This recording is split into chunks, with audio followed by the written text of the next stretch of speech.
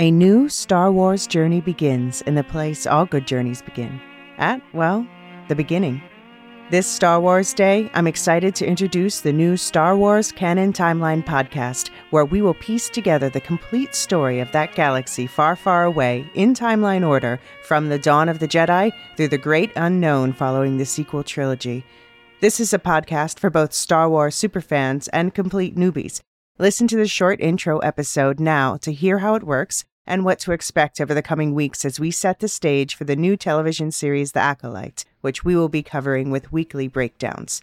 Subscribe to the Star Wars Canon Timeline podcast wherever you listen to take part in one of the most epic and expansive stories ever told, following all the twists and turns from start to finish.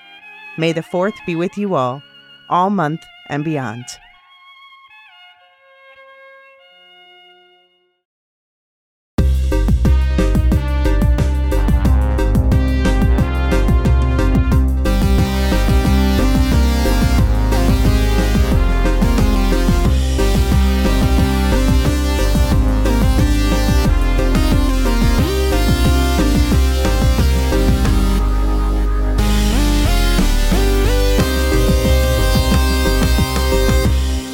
Welcome to the Mandalorian podcast. We're the Lorehounds, your guides to a galaxy far, far away. I'm David.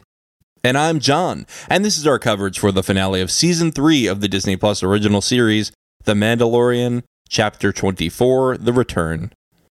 Not only are we going to talk about Episode 8, but we're also going to discuss the season overall.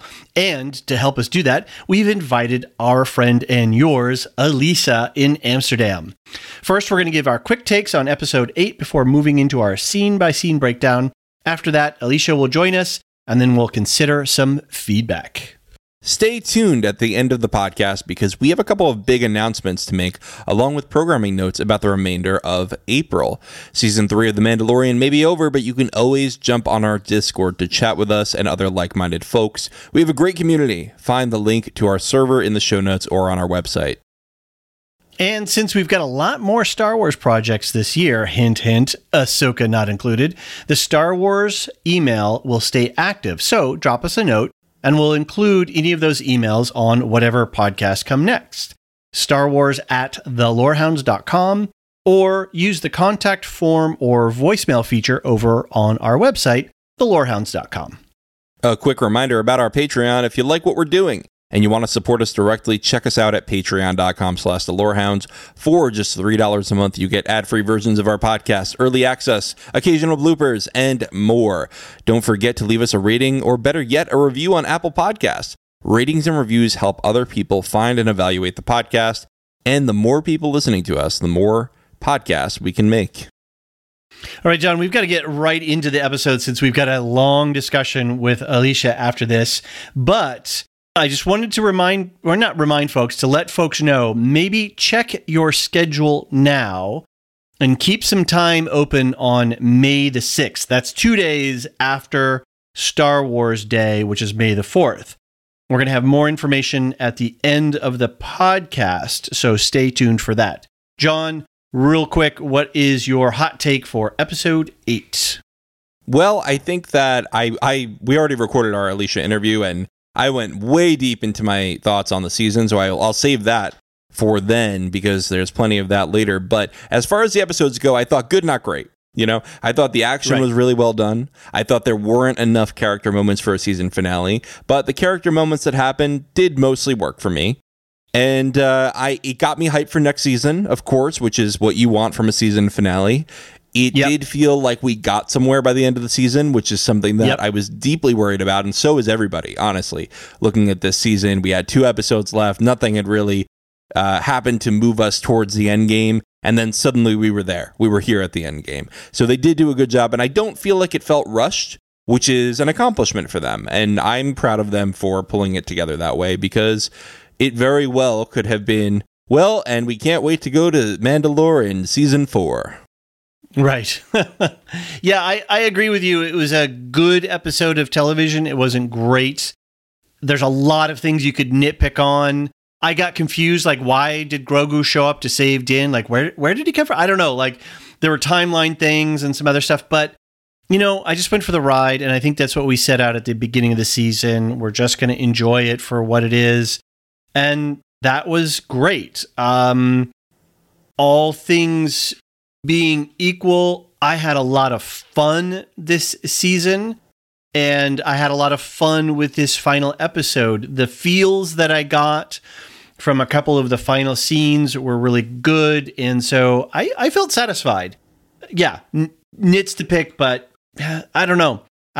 It's hard to balance the show in some ways as well, and I know some people aren't satisfied, and that's cool, and I get that, and I think in our community, I think that's one of the things that we want to foster is everybody's got these little takes, and that's cool, and I get it. But if you didn't like the show, then you're wrong. Right? Just like Bo-Katan was wrong. It's true. Where I was at, though, at the end was very satisfied to having the Mandalorians working together, and there were no heel turns, there were no secret spies, any of that kind of stuff. So I was really happy for that, and I am excited to see season 4, and I'm even more hype for Ahsoka. I really fingers crossed that that's going to be a good one. So absolutely. Well, David, bring us through your callbacks before we go into the synopsis. Yes, just really quick. Rick Famuyiwa, who is the director of this, who directed the last episode. I did not know this until now. He's now an executive producer on this series. So he's just he's been elevated up out of directorhood to an EP because they're shifting focus over to Ahsoka. And that's great because I think Rick and Bryce Dallas Howard and a few other directors are really doing a great job. So that's really cool for him. We don't often see directors elevated to that degree. That is great. You may have a little bit more reference on this one. I didn't really have a time this week, given life schedules and stuff. But in a previous episode titled "The Spies," apparently that is a reference to Hebrew history and refers to a group of people who are sent out to do some scouting and some searching ahead of the main group. And so spies may be, it's plural in this sense, but I think that's what caused some confusion because we had everybody fan theorying all over the place. Was the armorer a spy? Was Axwove a spy? Were the survivors on Mandalore spies? And I think it just comes down to a grammatical error. I don't know if you did any more research or reading on this topic. I mean, I'm familiar with the story of the spies of Israel, which is that Moses sent a group of, I think it's 8, I could be wrong about the number though, a group of 8 spies into the promised land to see what's going to go on. I think 6 of them say it's terrible, we'll never do it. And then 2 of them are like, no, we're fine. We'll be powerful. We got God on our side. And those are the ones who are rewarded in the end, are the ones that right. kept faith. Maybe the 2 are the people who stayed, who never got off planet, right? Maybe that's maybe that's what we're trying to say. I don't know. I don't think it's a one-on-one. I don't think it's one-to-one. I think it may be inspired, but not really a direct adaptation here. No, and I think it's just a grammatical twist of fate that led us all to run off into these crazy fan theories about what was what, and none of that came true. There were no other, secret spies among the Mandalores. So anyway, that was an interesting, fun thing. We had a lot of fun theorizing. The Dark Troopers, Super Commandos, Jump Troopers, the white armored guys that Gideon created, they're not droids. They're some sort of humanoid. I don't know if they're clones or not. And I couldn't figure out when I was doing some internet reading what these guys are actually called, whether they're super commandos, because that was something out of Rebels, I think. The Dark Troopers were these droid creatures, and then somebody somewhere came up with the idea of calling them Jump Troopers. We're just going to call them Commandos, I think, for this show. Does that work for you? Or that sounds good to me. Okay, yeah, because when I was doing the episode breakdown or they are Dark Troopers. They are Dark Troopers because he said, I've created a new generation of Dark Troopers, and they're even better now. Right, but they're not droid. Yeah, but they're not droid. No, they're not. But I think wasn't it something like the original Dark Troopers were not droids, and then he had a droid generation, and now he's got a non-droid generation. He just seems to be flip-flopping here. I'm all confused about it. Yeah, I couldn't. I don't know. We're not gonna figure it out tonight, man. So It's whether we call them it's what it super trooper commandos or dark troopers or jump troopers, whatever, it's really neither here nor there. The bad guys. So, you, I think, are going to be reading our synopsis today. So please take it away. I am. We open right where we left off last episode with Bo and the other survivors escaping through the tunnels. Bo contacts Axe Woves, who is jetpacking his way up to the fleet. She exposits on the circumstances and the stakes for the episode, and then Bo and Casca Reeves fight a rearguard skirmish against some super commandos. Yeah, not much here. Pretty straightforward. Cool effects of Axe flying up on the surface, but didn't they already set some rules for jetpack range? I mean, the distance from ground to atmosphere is a long way. Never mind the ability to reach escape velocity. You're out of cereal, David. You're out of cereal. Refill the bowl. Give me a box. Stat. I need some blue milk and a box of cereal sent to my house immediately. There you go. But yeah, cool visuals. I loved seeing Axe flying up through the clouds. It very reminiscent of old sci-fi stuff like Rocket Man, early black and white serials. Not speaking of serials. Right. Very cool. The explosion cutscene to prisoner Din being dragged by two dark troopers. Din tries to kick ass, but is literally fighting with his hands tied. Grogu saves Din in the nick of time. Din tells Grogu that it's time to stand and fight and to deal with Gideon once and for all. David, where are you at on this? Was this Grogu's first kill? I don't know. I certainly not overall, because we know he did the genocide of the frog people. But that's right. But I don't know. I don't know if he had to do something during the Clone Wars or during. Well, probably not, because he wasn't even a Padawan yet. He was a youngling. Yeah. So he probably wouldn't have been allowed to do anything at it. It might have been his first kill. Yeah, I'm into that. Yeah, I think so. Visually, this scene was really interesting with the explosion, cutting the scene from the previous, and then this POV camera work where we actually get vision from inside his helmet as he's being dragged, and we got a bunch of weird close-ups. And this was some real, I don't know, was this sort of Mandalorian Krav Maga stuff? But he was throwing some really cool moves, kicking guys' feet out and doing rolling around. I mean, all that armor is heavy, and it's man-to-man combat. It's what? It's man-to-man combat. Oh boy, that one's, I don't know. That one's maybe a 5.5. All right, that's fine. Scale. That's fine. I'm all about quantity, not quality. Right. But Grogu was just hilarious here with the Bacta spray, just like, spraying him down. Right. It was really interesting. I thought visually and action wise, it really set a tone for the rest of the episode. Definitely. Fun scene. I liked seeing Grogu in action. I liked him using his little buttons again. Yes, no, yeah. And then, but I did like that when it was an emotional moment, he laid off the buttons and sort of nodded. I think that was meaningful too. Oh yeah, the head nod and little blink. That was really, really good. Yeah. Grogu and Din sort of father-daughter stuff. Oh boy. Yeah, sorry. I have a daughter. I was just put my daughter to bed, so That's okay. We get the title card next. I see you have a note here. Yeah, it was interesting. On all the title cards, I've noticed that there's a variation in the title music, which really reminded me a lot of Andor, which did the same as well. But every episode, there's a different vibe or a tonality to the music. I don't think it adds a huge amount. I just thought it was interesting, and I like to see them playing with these different kind of production aspects. Right. Oh, very cool.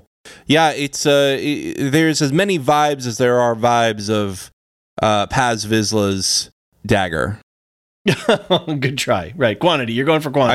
I tried. Bo and company reach a dead end, and Din calls in to say that he and Grogu are safe. The survivors say they know a safe place, and they jetpack out onto the surface, while a squadron of interceptors and bombers launch from Gideon's underground lair.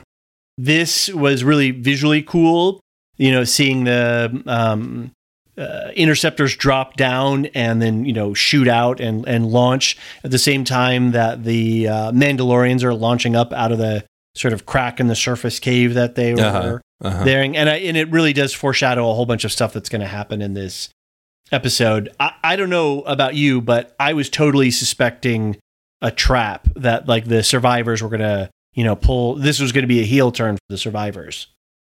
I could have seen it, but I think it would have been cheap if they did it, and I'm glad that they didn't. Right.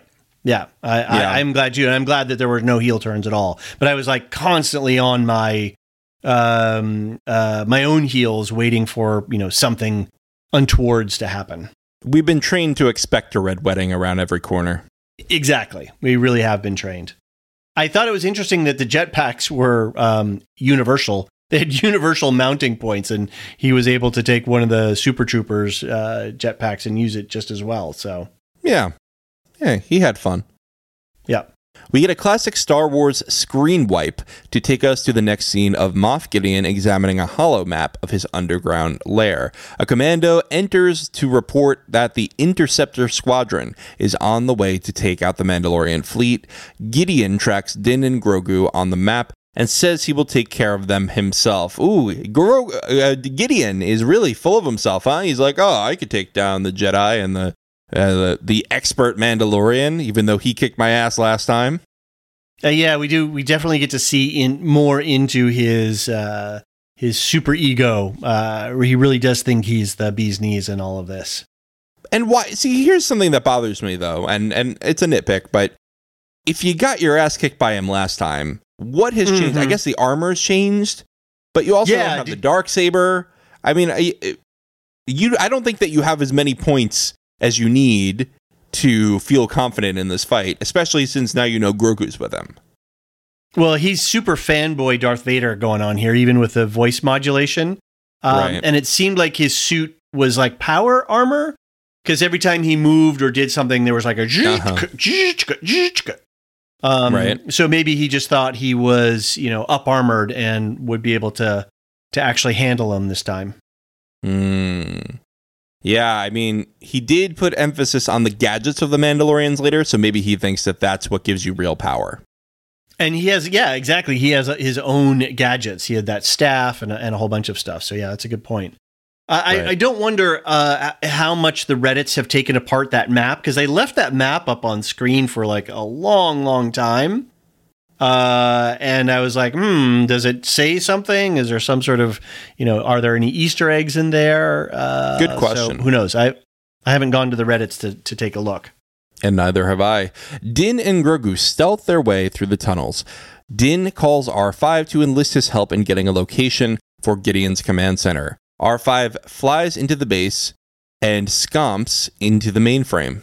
I had no idea what scomp was, so I Googled. Oh, I was scomp. waiting to use the term. Yeah. Okay. Yeah, I learned about that term in Jedi Fallen Order, which I think somebody was talking about that in our Discord, which is they heavily use that because you have to earn that upgrade to get your droid a scomp link so you can open more doors and stuff. Nice. And so that's sort of how that got ingrained into my brain, but now I see it everywhere. That's the original, R2D2 linking up into the interface. I think one of the things that I really like about podcasting in the Star Wars universe is that if you have a question, the answers are out there. I literally put in Scomp Star Wars and I got volumes of information about what a Scomp link was. And so for having been just a casual movie fan and then trying to, deepen my lore and knowledge around all of this, that has been a really great boon. The internet has been a big help. I did think it was interesting that Din was sweet talking R5, like, "Hey, buddy, I need you. How you doing, buddy? Good job, buddy." I was like, wait a minute, I thought you hated droids. He's really come around on his droid attitudes. In a way, and in another way, he's willing to beat up somebody at a bar. Yeah, it's true. And just use, God knows what would have happened, what challenges R5 would have challenged. I mean, he would have no idea.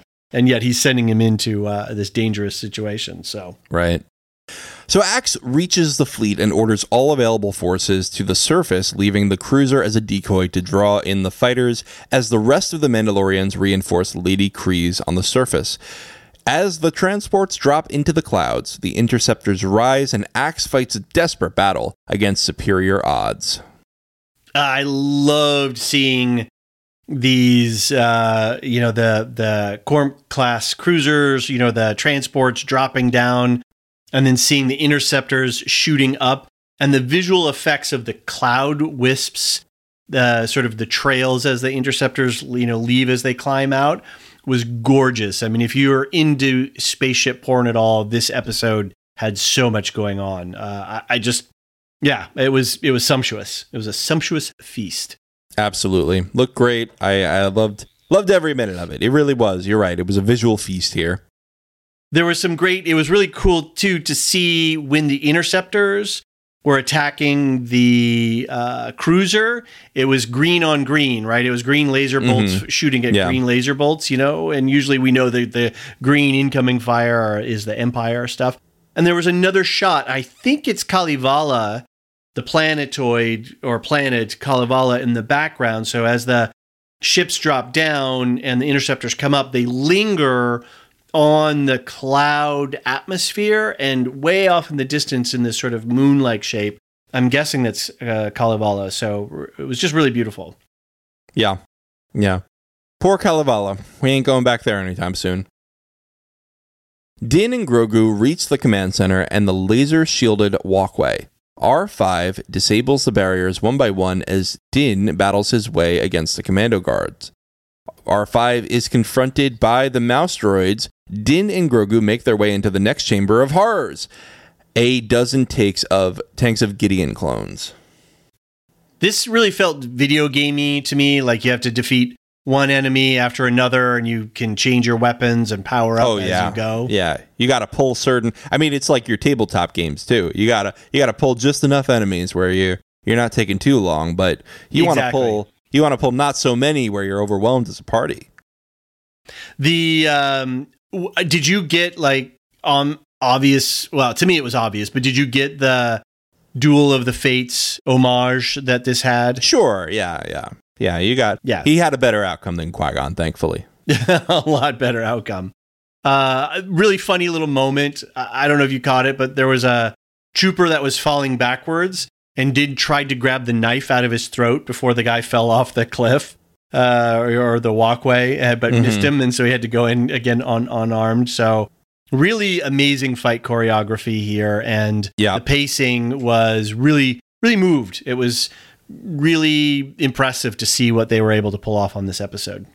And I like that when Din was prepared, he was able to use his knowledge of the weak points of Mandalorian armor, of Beskar armor, to take these people down without having as much trouble as he did the first time, because he wasn't surprised, right? He was able to say, okay, well, I got to aim for the neck here. I got to aim for the underarm here. I got to, it was really well calculated. It was really great. And using a knife on those weak points as well, those joint points. Right. And then taking the knife off of one of the dead troopers, and did a great job with that. The choreography, like you said. And that's one of my points from a previous episode, was when the Mandalorians got down to the Great Forge and they were first attacked by the troopers. Mandalorians are training from childhood in this armor, and so they would understand where the weak points are and how to use their jetpacks and all that stuff. So I thought that, and granted, element of surprise, and we have to have some rising tension here. It's the high ground. Yes, but a Mandalorian against anybody else who's not Mandalorian but wearing Mandalorian armor, it doesn't stand a chance. Does not stand a chance, because these guys are training all the time for these weak points and stuff like that. So anyway, whatever. Right. More cereal. Pour me some more cereal, damn it. Bo and the other survivors drop into a surface cave teeming with life. The survivor captain explains how they planted farms and have kept the indigenous species alive. As they discuss the persistence of life, the armorer radios with the update on reinforcements. David, this is something that is interesting if you've watched Rebels, because in Rebels, Mandalore is pretty desolate too. Like the surface does not have a lot of plant life, whereas it does during the Clone Wars, and that's why it's not just the Purge. It's actually, Bo is like, wow, we destroyed this land and it can still support plant life, and they're like, oh yeah, we found some, life finds a way kind of thing. Yeah. I thought that was interesting because Bo did say that. I've never seen things growing outside of dome, that weren't in the domes. Right. So I didn't pick up on that. I heard the line and I was like, oh, that's a curious line. And so that makes sense now, the way that you say it. Very Star Trek II, the Wrath of Khan, where they've, spoilers for that movie, they hollow out a moon and, life persists. And yeah, that whole vibe there, it felt really cool and gave us hope for the future of Mandalore. Right. Final point on this one. This is where I finally gave up on the, was there going to be any heel turn? Axe is committed to fighting the rebels. The armorer is going to radio in here. The survivors didn't lead him into a trap. This is when I finally relaxed and said, okay, we're a unified force and we're going to go in and take down Moff Gideon once and for all.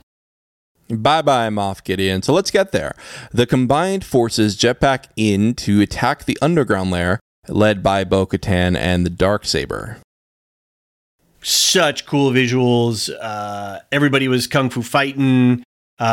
Great shot of Bo, Casca, and the armor flying in formation. Shots of Bo with the Darksaber.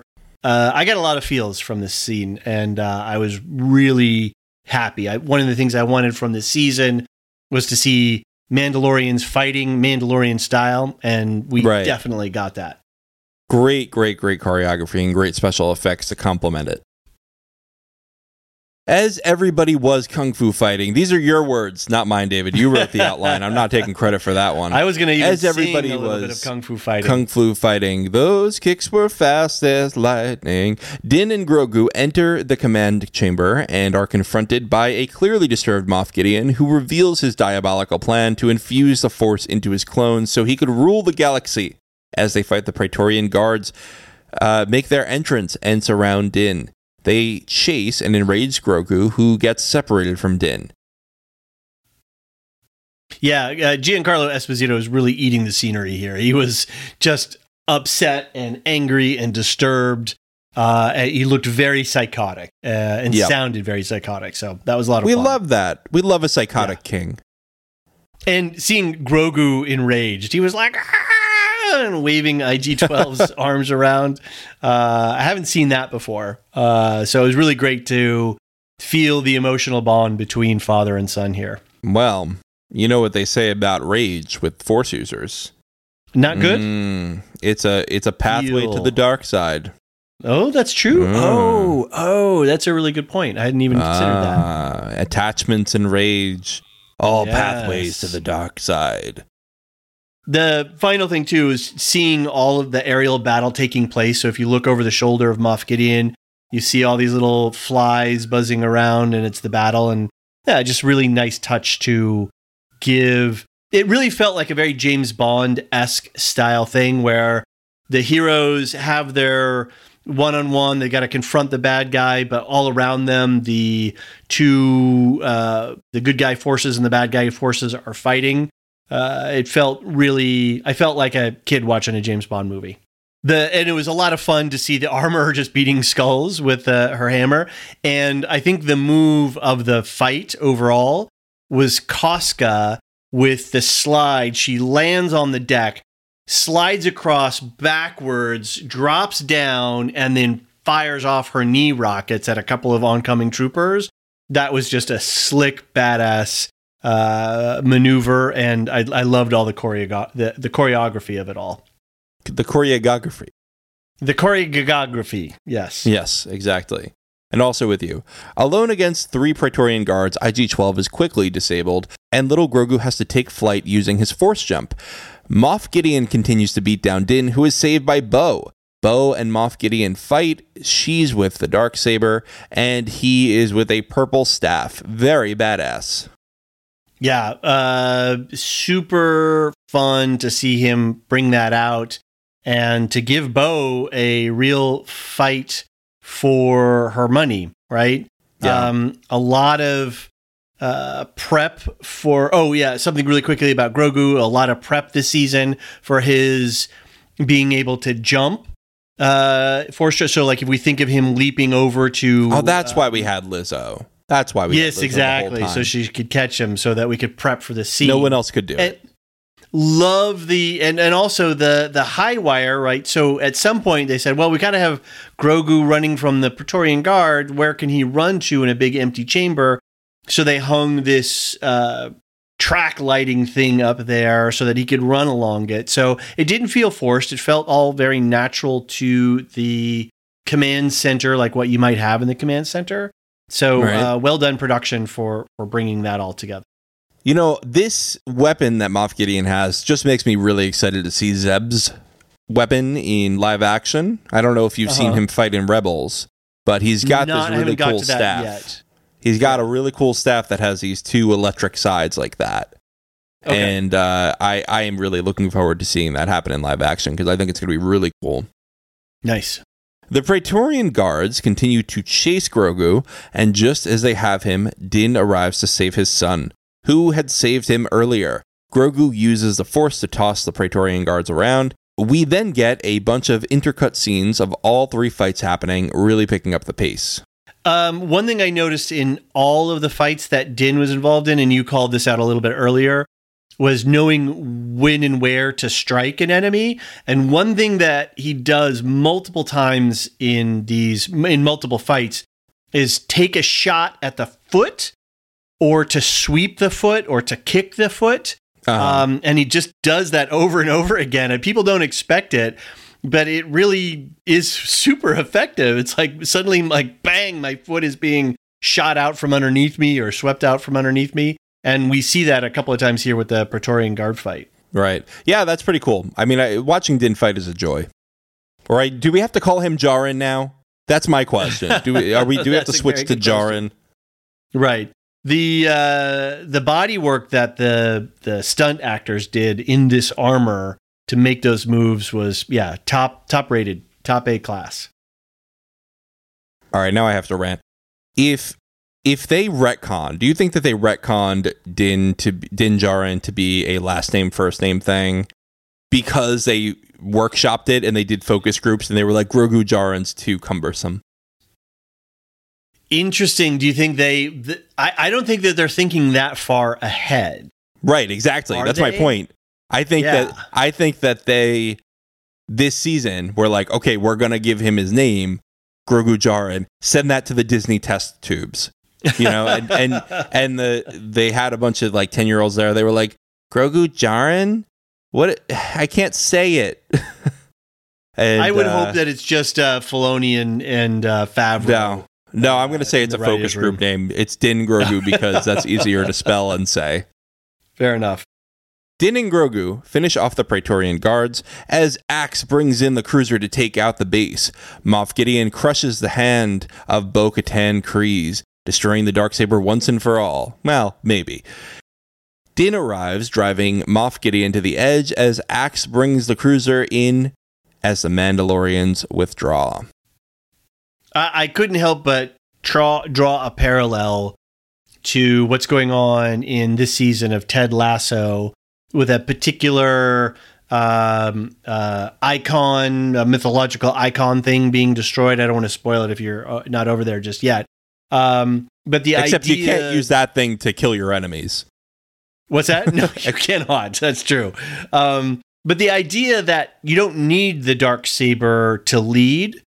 Bo has the tools. She understands honor. She understands respect. I mean, what did Din say to her, in the previous episode? The sword means nothing to me. It's your character that is what I believe in and that I will follow. And so losing the Darksaber in that way, I think really cements this idea that they're driving, that it's not the symbols of power, the trinkets of power, but it's the actions that you take and is what's going to bring people together. Yeah, I think they took this from Spaceballs back when you had Lone Star realize that he didn't need Yes. the ring to use Lone the Schwartz. Star. Right, exactly. That's it's a parody imitates art, and then art imitates parody. Yeah, beautiful stuff. The symmetry is awe-inspiring. Yeah, I'm sure that's Dave Filoni's biggest influence. Because he's got Spaceballs on repeat in the writer's room. Exactly. Who wouldn't? The GoPro style shots, they use a lot of GoPro style shots in this, when the interceptors are flying and the Mandalorians are cruising around in the air. And the shots of the cruiser coming in were just hot AF, literally. It was so awesome to be riding on the shoulder of that cruiser coming down into the atmosphere. It gave me chills. Let's get like a Steve Irwin style show of Paz Vizsla just hunting down bounties. Ooh. That's what I want now. That'd be interesting. With like GoPro style shooting, It's like Paz versus Wild. Dog the bounty hunter. You could have Paz the bounty hunter kind of thing with his little crew. Basically. Moff Gideon blasts Din, who is shielded by Bo, who is aided by Grogu. As the cruiser crashes, Moff Gideon is engulfed in flame, and Grogu shields Bo and Din using the Force. I love Moff Gideon screaming here. Yeah, it was great. And it was not in pain. It was like anger. It was like, I'm defeated. Yes. Total mustache twirling bad guy stuff. It was perfect. And to the reveal, I really didn't understand. Like, Bo had her little shield out. I was like, wait, that's not going to work. And for a moment, I completely didn't think that Grogu was going to be able to do what he did. And when they revealed it, I was like, of course. It really played for me. Didn't really he do that in season 1? Yeah, I think there was... was it season... Yeah, Maybe the end of season 1 when Moff Gideon I thought it was season 1. Yeah, they brought in the flamethrower trooper to hose him down. And I had completely forgotten that. And so seeing that in this scene really tickled me. Right. Well, that's cool. That's cool. Now he's got his mom and his dad. Yeah, and the fact... And again, the point of Gideon in these 3 seasons, and there's some critique and some criticism about the depth of the bad guy. What are his motivations? Who is he really? What's his storyline? I get all that, and I can understand why people would want more of that. At the same time, I can take Gideon for what he is, this one-dimensional mustache twirling bad guy, for what his function was. And the function was to bring the Mandalorians together, to find their unity, to find that they're stronger together. As Bo says, we're stronger together. And here we see that. We see Bo without her helmet, Din with his helmet, and Grogu, who's, we don't even know what species and is, a nominal Jedi, all being able to work together to defeat their common enemy.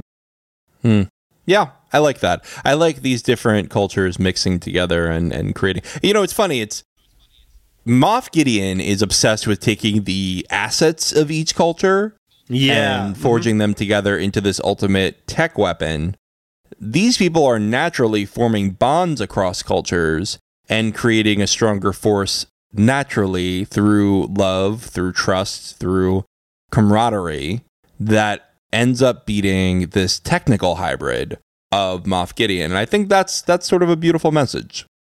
That's almost a original Lucas story arc where in both in 77 New Hope and in Return of the Jedi, Return of the Jedi is famously I don't know what you want to call it, environmentalism-y thing over technology. Yeah. And the same thing where in 77, here's this technologically superior force that is defeated by a farm kid who just has a gut feel for shooting womp rats in Beggar's Canyon. and he's able to drop a couple of torpedoes down a ray shielded port thing or whatever. And so the point was, technology is its own worst enemy in some ways.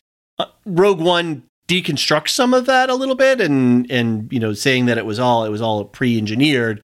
That's a debate of things, but the idea that technology in and of itself is superior over other lifestyles. I don't know how to describe this correctly. But there's a tension there, and that's one of the things that Lucas played with in those movies. Yeah, very cool. I like this this sort of pulling from the old movies. Mm-hmm. Young Vizsla bathes in the waters and takes the creed. Thankfully, he doesn't step too far forward. And then Din asks for Grogu to be added to the song. Since he cannot speak, he cannot say the creed, but the armorer confirms that a parent can approve. Din formally adopts Grogu, who becomes Din Grogu, apprentice. I didn't get big feels from this. I was very happy. I thought it was cute. I enjoyed it. I got more feels later on, but I'm glad to finally have that aspect of this series locked down. This is his son. It is confirmed, and we're just done with any other open-endedness about their relationship. And that, while it didn't give me the big feels that other scenes did, it was satisfying. It was like, okay, good. Finally, we are clear about who these people are to each other. I did get pretty big feels on this, honestly. I did like this. This was a nice way to conclude that sort of bonding journey. And hopefully now we can move on of, this is my son. He's not going anywhere. He's not going with Luke Skywalker. Screw that guy. And exactly. Yeah. So I'm glad that we finally come to that conclusion here. Yeah. Something I thought was interesting too is that a lot of the last couple of seasons, we've all been wondering about the armorer and her motivations. She's a very neutral interpreter of the creed. She doesn't seem to be pushing one agenda or the other. She just simply interprets it. We were all suspecting that, she had ulterior motives and she was using the power structures to her own ends. And no, she just seems to be a very neutral arbiter of what the creed says and doesn't. And that seems interesting. That's a little bit fresh. That's a little bit new, because we are so trained to see people with authority or power, being corrupted by it or using it to nefarious ends. And I have to say, the armorer seemed a little sad when she told Din that he's got to take Grogu out into the world. Not sad that they've got to go do some apprentice quest stuff, but that, Din's not going to be around. There was just a little lilt of sadness and a little bit in her head, her helmet movements, that made me feel like she was going to miss having them around. Yeah, I think so. I think she's grown fond of the little frogman. So Grogu looks in the water and feels the mythosaur, who feels him feeling him, and sort of opens his eyes there. Right. So we didn't get the mythosaur this episode or this season. I think there's going to be a few fans who are a little disappointed by that. Okay, that's fine. We had 8 episodes. We had a lot to cover this thing for this season. I don't know where it's going to go. It's just an open thread, and we'll have to see where it goes. It took like 8 seasons for the Night King to come in Game of Thrones, and then he died in an episode. So kind of don't care. Right. I kind of don't feel badly, guys. I do think that we are setting up for next season. And I'm kind of glad. I think that next season is the right time for it. I'm glad they didn't rush this mythosaur thing. Right. At the Great Forge, the helmeted armorer passes a torch to an unhelmeted Lady Kryze, who relights the fires of Mandalore. This is where I got my big feels. This is where I was the most happy and the most emotional about seeing it. Seeing all the Mandalorians there, smashing their forearm armor together, hearing Axe Wove, screaming for Mandalore. And I really liked this idea of the different Mandalorian tribes who are walking various parts of the path, walking it together, and seeing Bo without trinkets, without the Darksaber, without anything, being given the torch and relighting the forge, it felt epic to me. It felt like we went somewhere in this season and we accomplished something in this season that I didn't expect to see. And I was so glad that they didn't muddy it up. It was very clean and it was very straightforward. And I think it's a huge deal to have the Mandalorians unified for this universe and for this galaxy. So, well, she says earlier, Mandalorians can defeat any enemy, but it's ourselves that tear us down. And that's shown throughout the Clone Wars, throughout Rebels, and in the Legends too. So I'm really glad that we see sort of this new era of Mandalorians rising up. Yeah. And again, without reservation or hesitation, this was my big feel moment for the entire season. Right. Din and Grogu fly to Adelphi, where he meets with Captain Teva. Din proposes he work for the New Republic as a freelance bounty hunter, tracking down Imperial remnants. In trade, he asks for the IG head above the bar. How does Din get paid? He hasn't been paid yet. I think he's taking this as deposit. But he's saying that I want to do contracts for the New Republic. They're not going to approve it. Okay, what's Teva's expense report going to look like? Yeah, okay. He's going to have $9,000 hammers, 9,000 credit hammers. It's not going to be great. It's not going to be a great expense report there, buddy. Fair enough. This is the one scene that I cracked. The humor here was great. Let me think about it. You already did. It's a good deal, and you know it. I had a good chuckle at that. That was awesome. Yeah, no, that was fun. I'm looking forward to, in one way, the adventures of Din and Grogu for Captain Teva. I am also dreading them a little bit because I feel like it could be a never-ending story of, Adventure of the Week, which is my least favorite kind of Mando episode. Mm-hmm. And which a lot of people have been demanding of this show. I know. Yeah. Everybody has their own desires for this show, and they're never going to please everybody. But I still enjoy the Adventure of the Week. So if that's all it is, fine. As long as we're going somewhere with it. I think if they can use that as a vehicle to get him around, as long as there's a overarching story arc, I'm happy to have a bunch of Adventure of the Week things. And this is a total setup. Oh, you've got to take him out and be an apprentice and do these things. And hey, Teva, let's work together. I mean, it's a clear setup for ranging around the Outer Rim and getting up to all kinds of hijinks. Did you see Dave Filoni was at the bar again there? No, I didn't. I didn't have my Filoni goggles on. If you looked at the wide shot, he was over on the left with a group of other pilots there in his very distinctive hat. So, boy, these pilots got to do something else besides drink. They got to. That's part of their job. They got to pilot ships here. What are they doing? Every time we go there, it's like a ton of pilots hanging out. Like, go out and patrol, you guys. I mean, it's rough because Moff Gideon's out there. Oh, well, get another round. Well, we can't do it. Yeah, exactly. We are Union. Back on Navarro, Grief Karga gives Din a deed to a cabin on the edge of town, and Din gives a rebuilt IG-11 to the town as the new marshal. The ep ends with Din putting up his feet as Grogu plays with frogs. What a cute little ending. What a delightful little scene we end with. Although I fear for that frog family. Yeah, exactly. They're going to get eaten.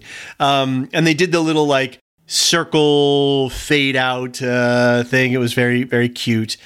I think my biggest disappointment of this episode was the fact that he did not take his helmet off. I mean, you put up your feet, your kid's there, Grogu's not looking. Just take your helmet off for a minute. He's down by the pond.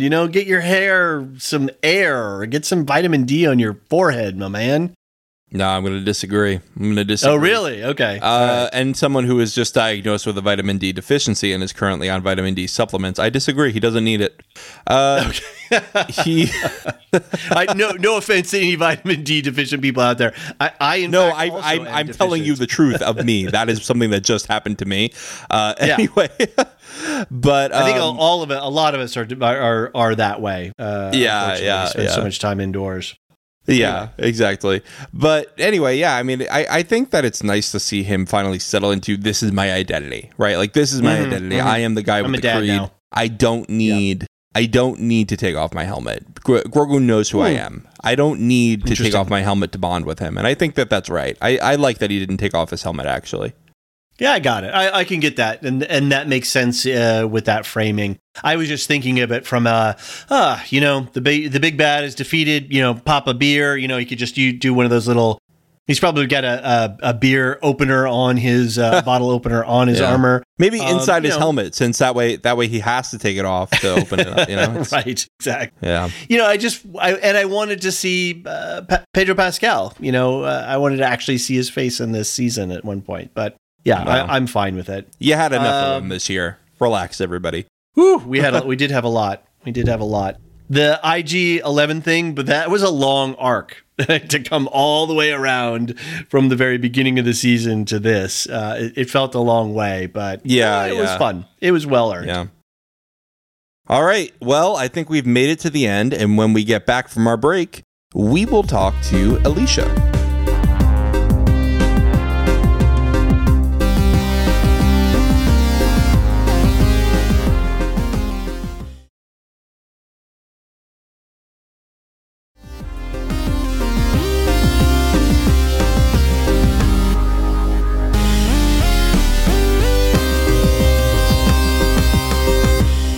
All right, John, we're back, and we have a special guest with us today, Alicia in Amsterdam, who has been illuminating a lot of Star Wars lore for us, both on the podcast and on our Discord.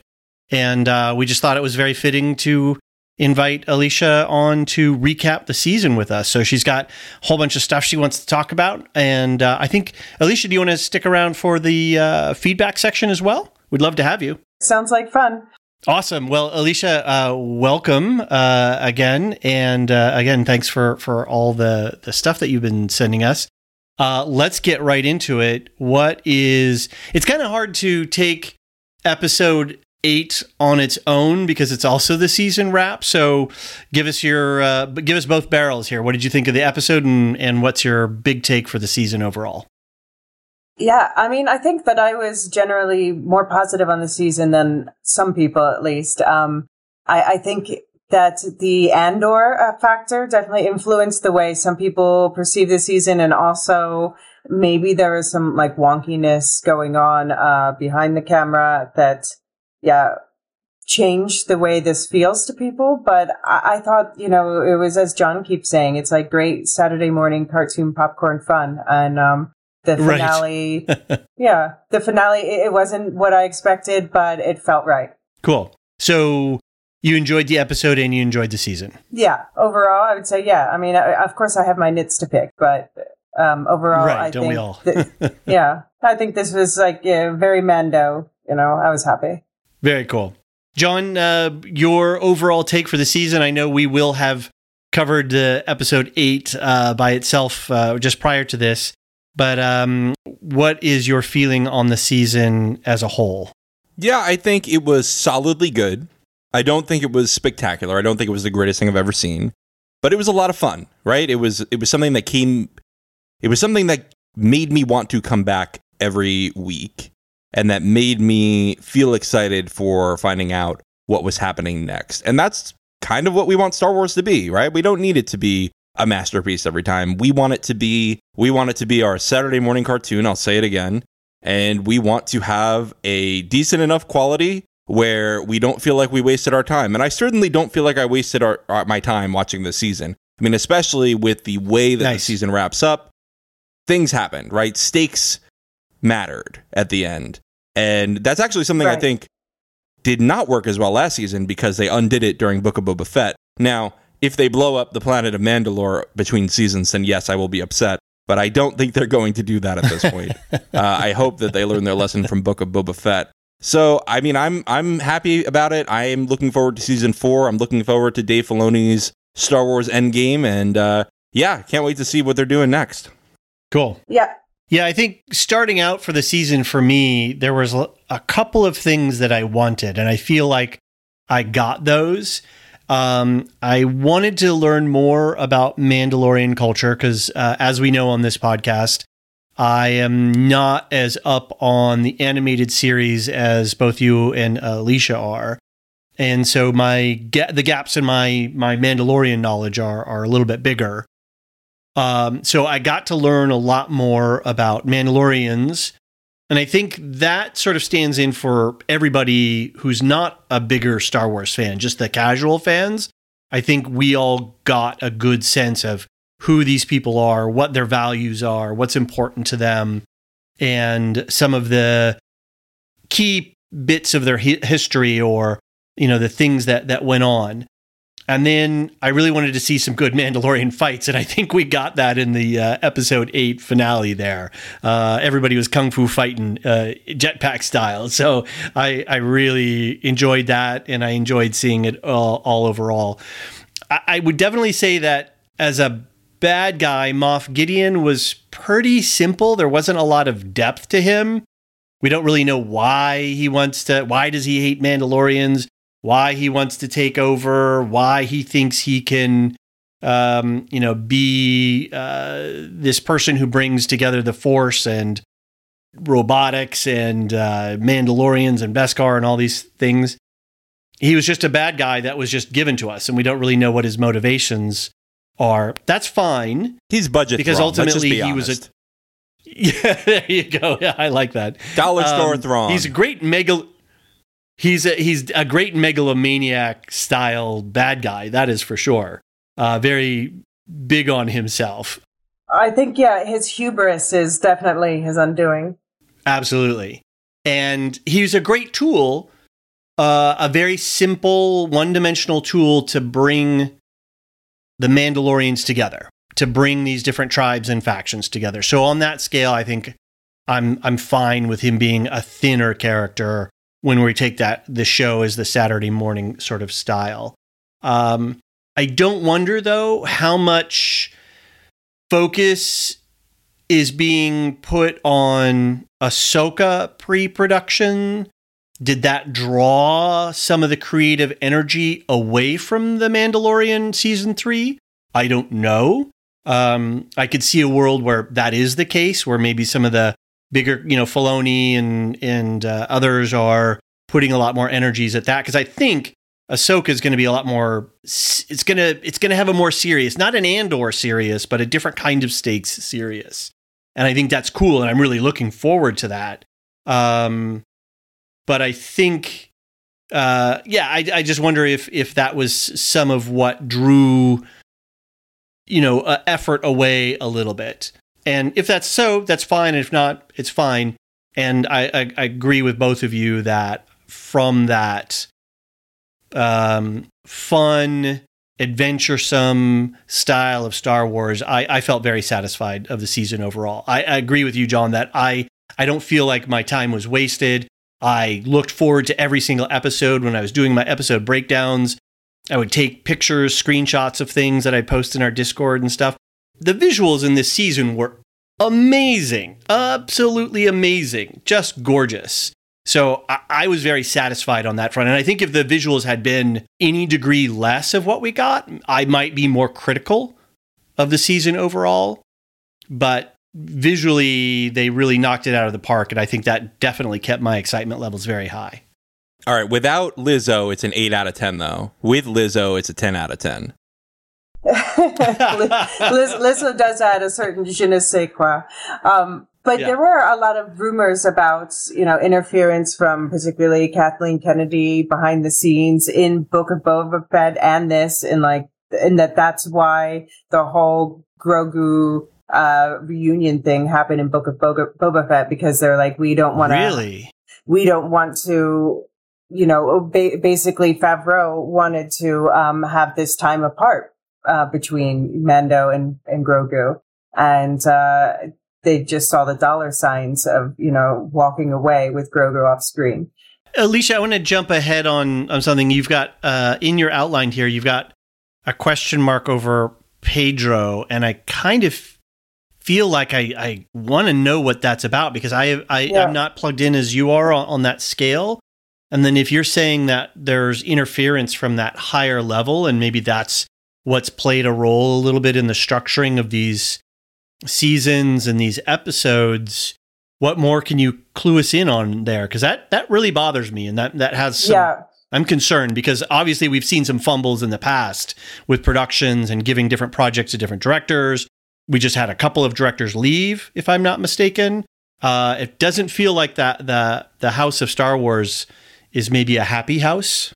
Well, it does seem, I mean, this is all just rumors, you know? Okay. So to take it all with a grain of salt. But the rumors are that, like, there's been Kathleen Kennedy, the head of Lucasfilms, has, you know, been having some friction with, say, Jon Favreau and with possibly also Pedro Pascal. And that maybe Pedro Pascal, and this is just really, again, rumors mostly from one source, that he might not have been completely happy. And they were rumoring that he was going to die or walk away in the finale, and that didn't happen. So who knows if any of this is true, but there does seem to be some sort of truth to at least the Jon Favreau friction. Wow. Well, let me bring us back. And the Mando and Grogu in the silver ship, Bo-Katan wearing a gun on her hip.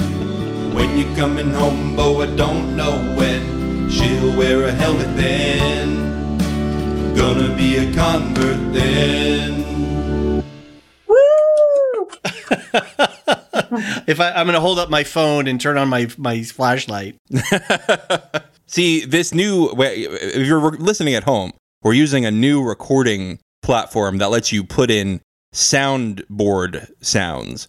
And I loaded up some fun stuff, guys. You did, and it took over my laptop, and it freaked me out.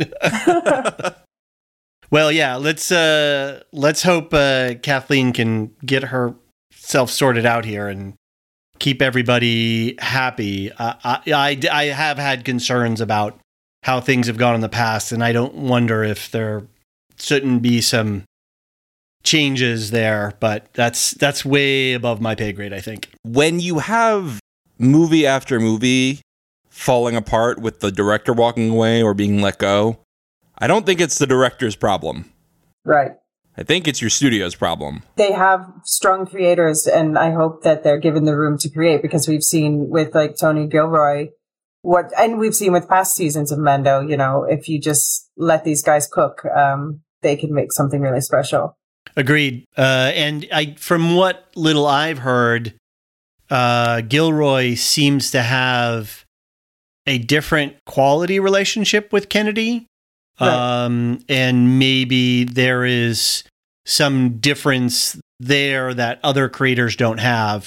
He got a lot more freedom. He got a lot more freedom for sure. Yeah. Yeah, John, and I agree that if you have a continued track record of high-profile directors coming and going, regardless of what they're saying and the corporate spin, the corp speak spin on stuff, that much traffic in and out of the creative huddle, bullpen, stables, whatever you want to analogize that to, that is a concerning issue, and I have concerns. I have a lot of concerns. Kennedy's been there for quite a while, and I don't know if the corporate interests for corporate interests' sake are really doing good on the creative side of things. So, but on the plus side, as you pointed out, the CGI has been great on Star Wars, which has been a little wonkier on Marvel. That's true. And Marvel seems to have some issues going on there too with leadership. So right, it's a tough time to be in the mouse. Anyway, let's swing away from the political intrigue, the castle intrigue, and let's start talking more about the season overall. And Alicia, you've got a whole bunch of stuff here that we want to get into. So let's talk about the Mythosaur. Yeah. So I was just thinking about the things like what is still left over. Like we expected certain things from the finale that didn't pan out. That's not a problem for me at all. But then that means there are still questions that are left unanswered. And the first is, of course, we got that tease with Grogu touching the water and the mythosaur opening its eyes. And so, yeah, will we get a season 4? Will the mythosaur rise? Who will ride him? What do you guys think? John? I would like the mythosaur to come out. I would like Grogu to ride the mythosaur. And I think that this show is extremely fan servicey, and if I don't get it, I'll be shocked. A lot of spilt ink over Grogu riding the mythosaur this season. Yeah. We did not get that. So you got to work your way up to that. I mean, he rode the robot. He's working on it. Right. He's working on it. Yeah. Do you think the mythosaur, the mythosaur opened its eye. Did the mythosaur, like, is the connection backwards towards Grogu too? Do they have a bond? Oh yeah, That's he's like my son. My head was at. Come to me. Right. I mean, it seemed implied. I don't know. It feels like they're setting up Grogu to kind of be, the Mandalore reborn. Right. Spies. So we should talk about quickly the title from the last episode. We talked a little bit about at the top of the episode, but you have some more details that you can illuminate us on. Yeah, I mean, I think you guys already talked about the whole Hebrew connection theory. So I guess does that mean that we were all just chasing ghosts, when we're suspecting? I apologize to the armorer. I deeply suspected her. Maybe I still should, but should we do you guys think, are there still spies amongst them, or should we just say, no, let's let the Mandalorians be happy together? I think they're happy for now. I think so. Yeah. I think that any conflict should come from without if we're going to have the writing be satisfying, because sorry, but we spent 3 years trying to unify these people. Three seasons, I should say. It's 5 years? And I'm ready for them to just be unified. Let's evolve past the intra-Mandalorian conflict and evolve into Mandalorian versus the world conflict, or versus the galaxy conflict. Or versus the Jedi, maybe, which would be interesting for Grogu. Well, that's their Let's history. not do that's that. Their history. Let's leave them alone. There's not even enough Jedi to fight back. Let's leave them alone for a while. That's true. That's true. Yeah, I'm all for this unified Mandalore thing. I mean, and we talked about this in the in the episode recap. Every time, when Axe was on the bridge, when the survivors took him to the surface caves, when the armorer, was somewhere, not anywhere just yet, I kept waiting for the heel turn, and it didn't come, and it didn't come, and it didn't come, and then I was like, wow, we really are going to have this unified Mandalore. And when we had those sort of two end ceremonies where I got a lot of big feels, I was really happy that what we have is this unified group. And I think that was the whole purpose of Moff Gideon. And one of the reasons why they kept him just very one-dimensional was that he was a tool just to unlock this coming together. And that made me very happy, to be honest. I'm a little disappointed that we didn't just get a room full of vats of Sheev of Palpatine. I wish we got some Sheev action here. Yeah. I didn't need 17 Moff Gideons. Or is it Moff Gideon, like attorneys general? Yeah, I think the latter is correct grammatically. I did count. There were a dozen. There were 6 tanks aside there. So okay. I mean, well, why didn't I get 6 or a dozen sheaves? And is that a baker's dozen? Shouldn't there have been 13? I mean, is the one who's out of the tank 13? Oh, there you go. There, that's it. That's, okay. That's the 13. All right. Yeah. All right. Actually, I did want to get into that in a moment. But I had a couple other questions for you guys just about lingering what ifs for future seasons. Yeah. And one of them was 2 characters that we expected to be at least mentioned this season and were not at all was Bo-Katan's sister, Satine, and Cobb Vanth, who we saw last in the back to tank at the end of Book of Boba Fett. So I don't know. What do you think they're coming back? Do you think they're going to continue Boba Fett and we see Cobb Vanth there? You telling me we went through the entire Rebels plotline without hearing the word Padme, and you want Satine to be mentioned in this show? Okay. No, it's not happening. It's not happening. Padme was a movie character. She wasn't even just an animated character, and we can't even get a name drop of her in Rebels. No, I don't think Dave Filoni gives a royal flarf, whatever the Star Wars version is, about Satine. And I think Hellgate, like you pointed out, John, I believe that was episode 6 with I'm blanking the name again, Doc Brown. Hellgate. Yeah, with Christopher Lloyd. Christopher Lloyd. I think you pointed this out rightly, that he was about to say the words, the Enforcer, Anakin Skywalker, when she zapped him, when she tased him. Don't tase me, bro. And we can't even get that, right? They cut that too. So they really siloed this season. If we don't hear Anakin Skywalker in the Ahsoka series, though, that is a crime. Because, come on. But wait, isn't it confirmed that he's going to appear? Oh, that's true. You know what? I'm gonna put down my pitchfork because Hayden Christensen is cast. You gonna write us a song, John? For Hayden, I think, you know what? I'm gonna say this right here. We, as a community of Star Wars fans, owe this man an apology. He loves the role. Agreed. He does his best. The writing was awful for his dialogue in the trilogy. And as the writing has gotten better for Darth Vader, he has risen to that challenge. So I'm looking forward to seeing him with writers who can actually write a scene of dialogue. 100%. Yeah. I think he brought a lot of, gravitas to the Obi-Wan series where he appeared there, even though we only saw like a sliver of him and a flashback. Hearing them blend his voice with James Earl Jones was absolutely amazing. So I hope we get more nonsense like that. I know it's going to have to be all flashbacks. He's dead by the time of the Ahsoka series, but I want it all. I want all the Hayden you can give me. Yeah. Nice. And maybe Satine will show up there. I feel like they know that the fan community is crying about this Satine thing, and for that reason alone, like you said, this is an IP that likes fan service. Yeah, sure. Agreed. Sure. Although I gotta ask, what percentage of this audience do you think watched the Clone Wars? Pretty high.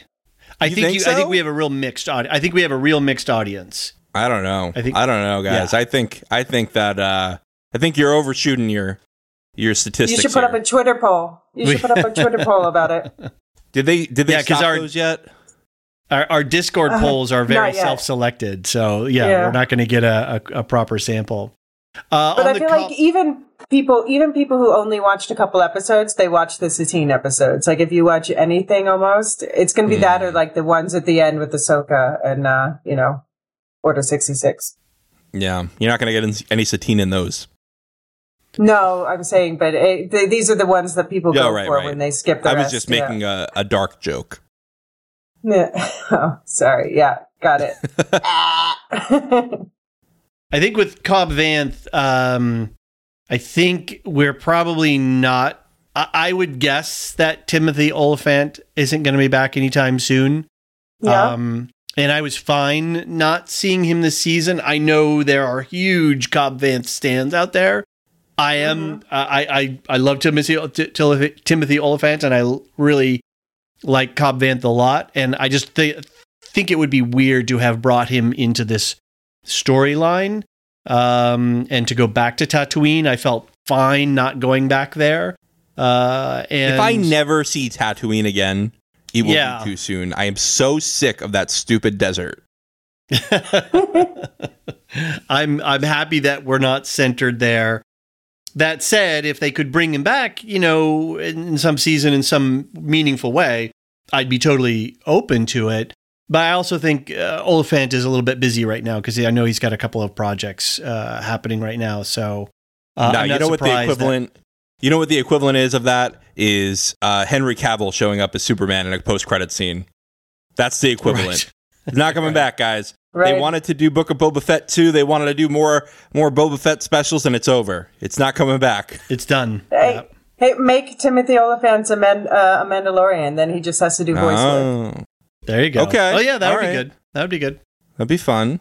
Yeah, he joins the cult. He was really inspired by his near-death experience, and he was like, man, that guy Din, he was a solid dude. I'm going to go find him. Yeah. He misses the Boba Fett armor, and he wants to earn his own. Yeah. That Or works. just steals Boba Fett's armor. Wait, were they planning like a heist show? I don't even know. He's going to go steal the armor of Boba Fett right off him. Well, I guess, was he going to end up, was he going to be in, what was it called, the Rangers of the Republic? Or yeah. Yeah, I know what you're talking about. Yeah. Maybe. Which a lot I'm of dead guessing projects, was... Yeah, well, there we go, right? Oh, yeah. Well, this one was at least not the executive's fault, I guess. And I'm guessing that what we saw of the Adelphi base, that would have been the vibe that we would have got. That was the natural tie-in for Rangers of the New Republic.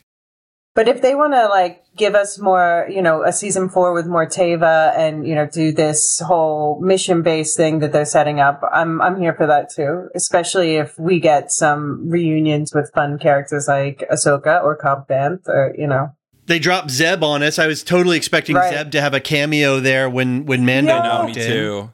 I kept looking for him. Yeah.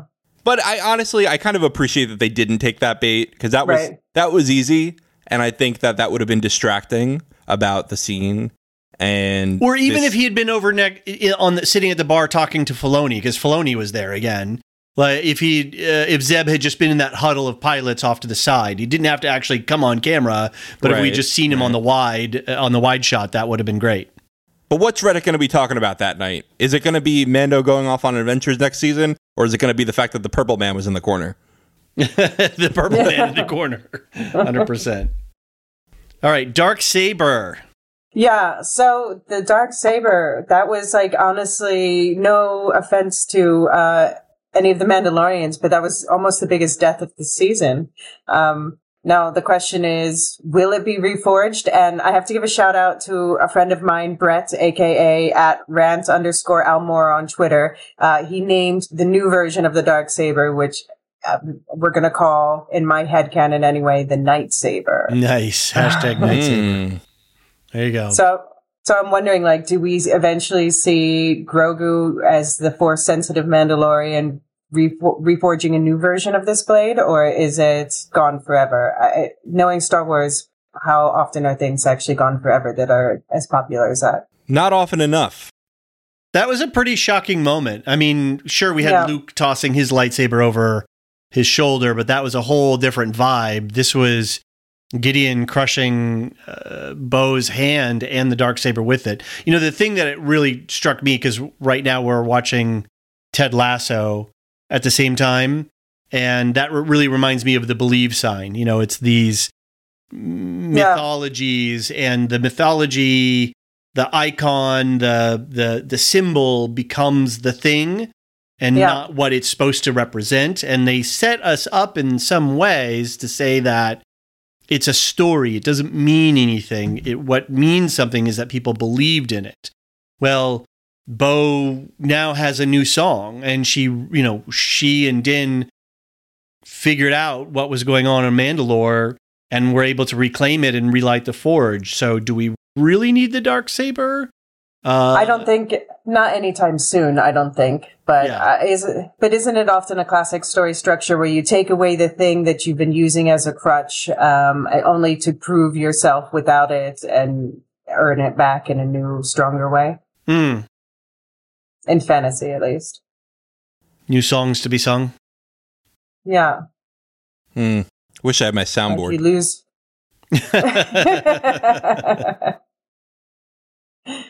So, I'm still afraid of Grogu handling any kind of light energy blade weapon. His little body is he's too small to be wielding anything that big and dangerous. He's too small with an O in the middle. He can't have a blade yet. No. But how are they going to handle him growing up? Are they going to let him grow up, That is a question that Kathleen Kennedy is probably losing a lot of sleep over right now. I think they have to eventually, but I don't think in this show. I think that, first of all, I don't think it would make sense for him to suddenly come out of growth stasis and be an adult Yoda kind of guy. Can we have adolescent Grogu with acne and a crackling voice, breaking voice, and you're turning him into Groot? Totally turning him into Groot. Absolutely. I think that by the time of the Rey movie that we're going to see, you have a chance of seeing an adult Grogu, 30 years later, be able to Hadn't teach. Thought about that. Yeah. What's that look like? That's interesting. Yeah. And then, of course, we're all dying to see whether he speaks like Yoda or Yaddle. I mean, I guess he must Do you know who plays like... Yaddle? Who voices Yaddle? I found this out the other day. No. It is Bryce Dallas Howard. No way. Oh, I did know that. Yeah, that's right. So she's all over Star Wars. I had no idea. She is all over Star Wars. Yeah. You've got a note here in your outline about a warehouse. I missed some element. No, I was just the other lingering question that still hasn't been answered. It's not from this season, but it's from the very first premiere episode. Although we got a tease about it this season, is how did Grogu end up in that warehouse where Din Djarin first finds him? all the way back there. Yeah, was he with Kelleran Beck the whole time? Because now we got that piece of the puzzle put in. So what connects where we saw Kelleran Beck escaping with him to Grogu being alone in a storage container? Misa don't know. Oh, man. Someone else we owe an apology. Yes, absolutely. Well, I would love to see a heroic fight on Kelleran, Beck's standpoint, to see him, like if we're going to not have him in future from sort of this era forward, how did he go out, or what sacrifices did he have to make to get Grogu to safety? I would love some flashbacks. Even a little bit of a half an episode or one of these drop-ins like they did with Pershing to get that backstory line. I think that would be really cool, and that would be really great to see. What's his name? Ahmad Best. I would love to see him in action more, because apparently he is a martial arts expert in his own right outside of the film stuff, and I would really love to see that physicality brought to screen. Oh, I was just gonna say I liked his fight with the two lightsabers. He's called the Sabered Hand. I'd love to see more of that. Mm-hmm. Totally. Mm-hmm. Absolutely. So here's something that I'm wondering is, are they trying to connect to the Obi-Wan show, where we know that there was sort of an underground railroad for Jedi and Force sensitives? We know Quinlan Vos was involved. Alicia, I'm sure you're familiar with Quinlan. David, I don't know. Yeah. No, not so much. Quinlan Vos is a very interesting character. He went to the dark side for a bit with Ventress, fell in love with Ventress, actually. And he came back. Yeah, Ventress is very cool. She was done dirty by being handled in a book. But anyway. Wasn't Ventress part of Ahsoka's earlier arc when she was running from the Jedi? Yes. Yeah, okay. That was after she was ousted by Dooku. She was Dooku's apprentice. She was ousted by Dooku. Right. She was also a Night Sister. She's a very cool character. Very, very cool character. We see her, sort of a gray Force user. And she's in that very, very first Clone Wars episode where the animation is and not. She's in the way old Clone Wars too, the pre-canon Clone Wars. The weird which had awesome animation. Yes. Oh, I love that animation. Yes, no, I liked it too. I liked it too a lot. I watched that when I was in like the 3rd grade, so I have nostalgia for that. Oh, wow. But yeah, so anyway, so Quinlan Vos is sort of this gray Jedi who returns to the light eventually, and we know he survived Order 66 because he's mentioned in that Obi-Wan show as one of the people involved in that underground railroad for Jedi. So I'm wondering if maybe we're going to see some flashback where we link Quinlan to Kelleran and to Grogu, and we see how Grogu got out. Or maybe they're just going to imply it, which is fine with me too. Yeah, I mean, I'm really hoping for that, because I would love to see more Quinlan Vos. I love just in general, like the gray Jedi Force user thing. It's my biggest worry about this new Rey project, where they say she's rebuilding the Jedi Order. I'm like, oh, can please make it something new. Don't do what Luke was doing with Grogu, going back to the same old BS that just made Anakin fall in the first place. What did you say? Going back to the same old Bo-Katan is full of shit, just like Luke and all the Sith. Mandalore is not a wasteland. Take me on hyperspace roads. All right, so from a season arc standpoint, it's really interesting because we had these two levels for this season. We had the Saturday morning cereal and pajamas, adventure stuff. But then we have all this deeper level stuff that's going on. And that really ties into this whole cloning business. And we've got to figure out a little bit what's up with that. What's up with Gideon's cloning, Project Necromancer, all of these kinds of stuff. So, Lisa, why don't you orient us a little bit around those issues? Because for as fun as the season was and seeing jetpacks and darksabers, we had a whole chunk on Dr. Pershing. We had hints of cloning stuff all over the place. And it really clear, if you're not the superficial fan, then you really did feel the shape and the pointing in the direction towards Exegol and tying in, smoothing out the last three movies, and really trying to create some connective linkages across the Star Wars universe. So what have you got for us on the cloning front? So it's definitely, this seems to be like the biggest through line in the post-Clone Wars era, and obviously we know that this is leading up to somehow Palpatine returned. But John just brought up Obi-Wan, and we saw Force sensitives being preserved there, including, R.I.P. Tara Sinube for the people who watch Clone Wars. And this was all taking place before the fall of the Empire. So, that might have been part of what they're calling in the Mandalorian Project Necromancer, which is Brendel Hux's pet project. At the time that the Mandalorian's happening, so that's like 17 years after this Obi-Wan stuff. Palps, he is not dead. He's been kept alive. His spirit was zipped away to Exegol, and he's sitting inside like a rotting clone who the Sith eternal cultists there, they aren't able to create a body that can contain his power. And meanwhile, they've also already been churning out some Snoke copies, and we've got Palpatine like starting to manipulate that from behind the curtain. So is that Project Necromancer? Obviously, that seems like a likely thing because Necromancer means bringing someone back from the dead.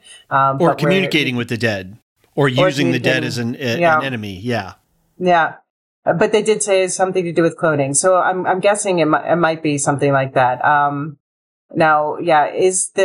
Now, Gideon, what he was doing is interesting. He's going rogue, and I have a lot of questions about where he got this expertise and, how he was able to do this on his own. Like, what did the Empire think that Dr. Pershing was doing?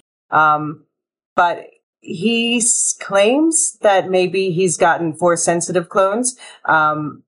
We didn't actually get to see that, so we don't know whether that's actually completely true. But why would it work for him and not for the others? And maybe one thing is, we saw those preserved corpses in Obi-Wan.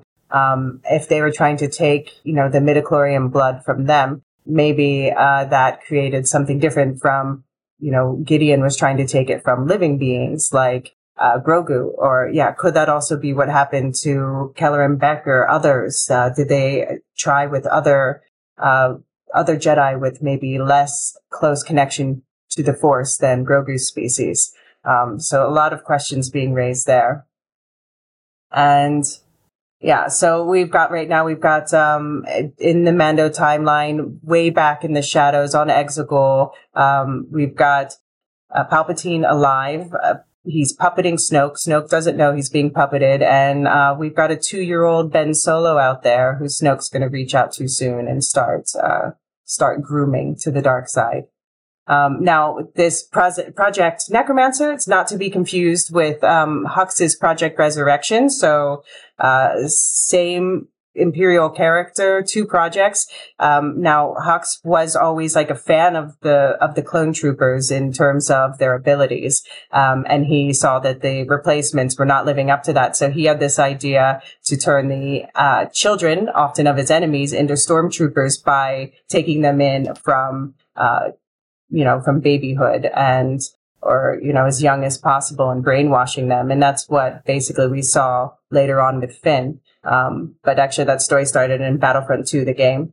And yeah, Armitage, his son, who is played by Donald Gleason, he later took over Project Resurrection. And in The Force Awakens, he's like, he and his father had a really weird relationship. So he's, having a very offended reaction when Kylo Ren suggests using a clone army over special stormtroopers. But it just goes to show that there is still a conversation, even like 20 years after the Mando timeline, clones versus the stormtroopers, versus human recruitment.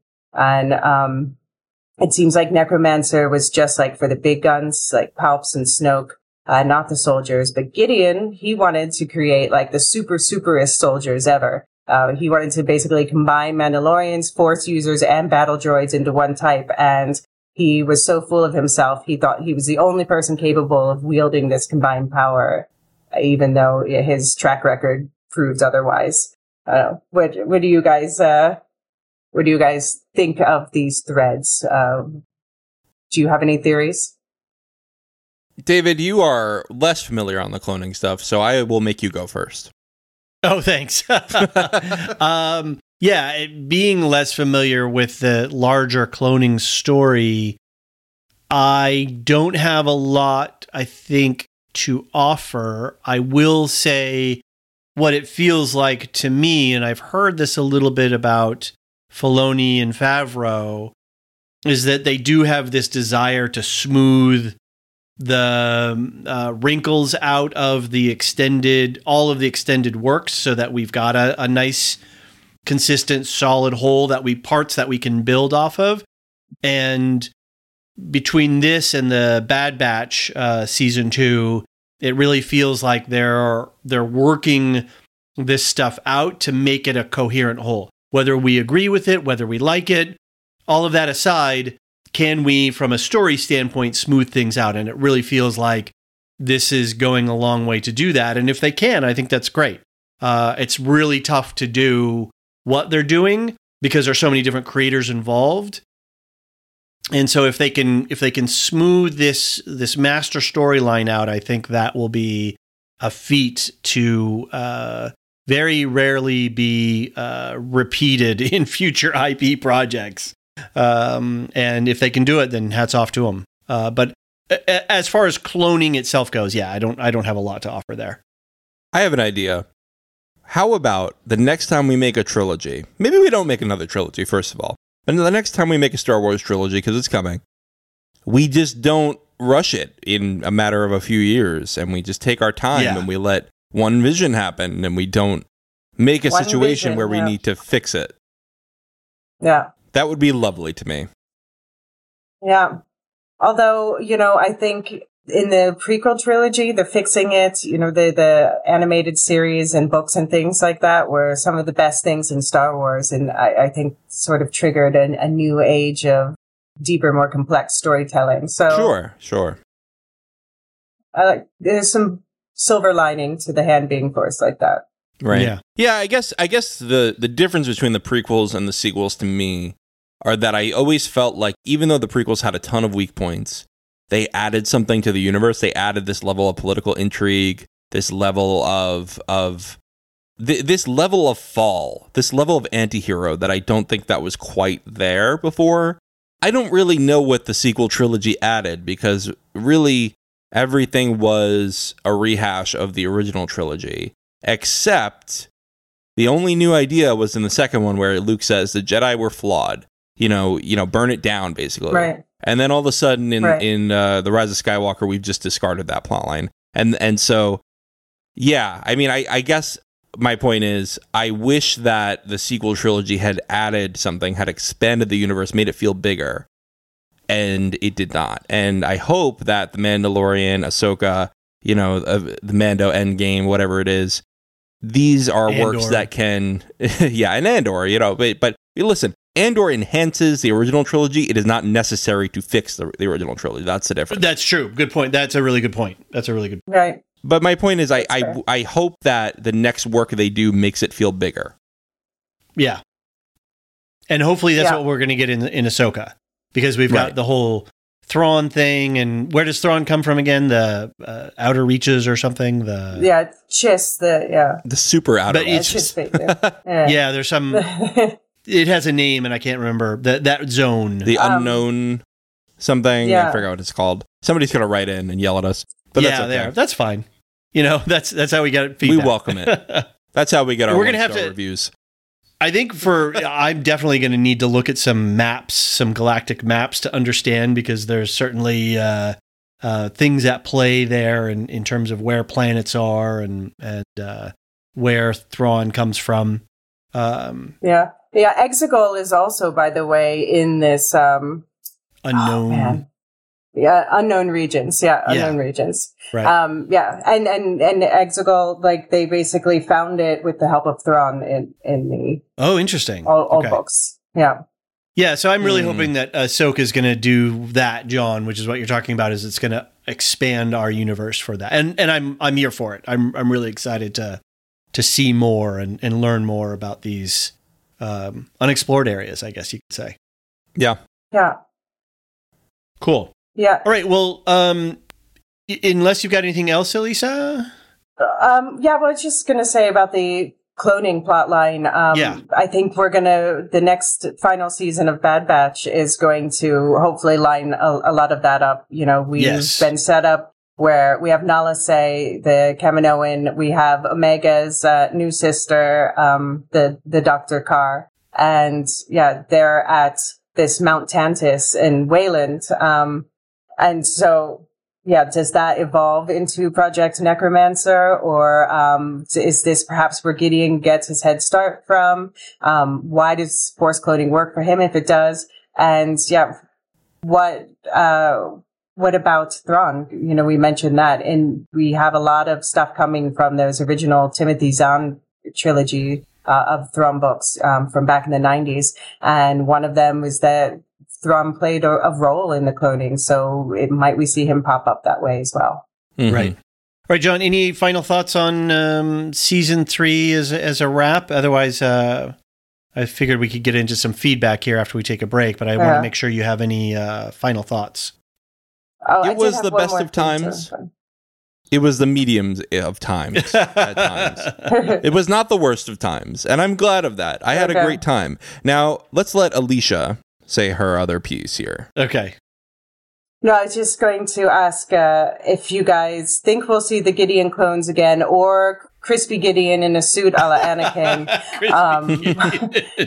Or here's is it spelled like Chris P. Gideon? Is that what his name tag is going to say? You know what I'm saying? Yes. His middle name is P for petrified. His middle name is P for Padme. Oof. Oh, she got a mention. She got a mention finally. That's my headcanon now. No. There's also an internet theory flying around that the Gideon that we saw get killed, that he was himself a clone. Right. And they say it's because he didn't have a mustache. Oh. So that's just, the internet clinging to, because, they might not want to lose Esposito. So what do you guys think the chances are? I'm over it. I'm over... Yeah. No? I'm over that character. He comes once a season. He messes stuff up. It's kind of getting old, right? You do it 3 times. Yeah. I think that's your max. I think we need some Blue Man group. Yeah, I think his arc is played. And I want to be happy with that. Be done, move on. Good stories have beginnings, middle, and ends. Let's have an end to this story. That storyline. So. But I'd like to see some more impact from whatever he was doing with the clone. Sure, that's fair. I'd like to see how that links. That's fair. All right, well, let's take a quick break, and then when we come back, we'll get into considering some feedback from our listeners.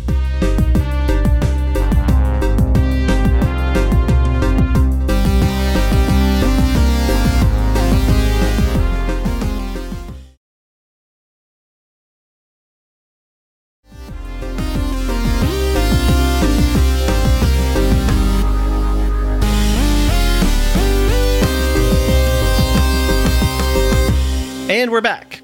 First up, we've got Lore Master, Patreon subscriber Peter OH by email. He writes in, "Hey Lorehounds, great season of coverage. Thank you. I've also enjoyed the regular contributions from Alicia.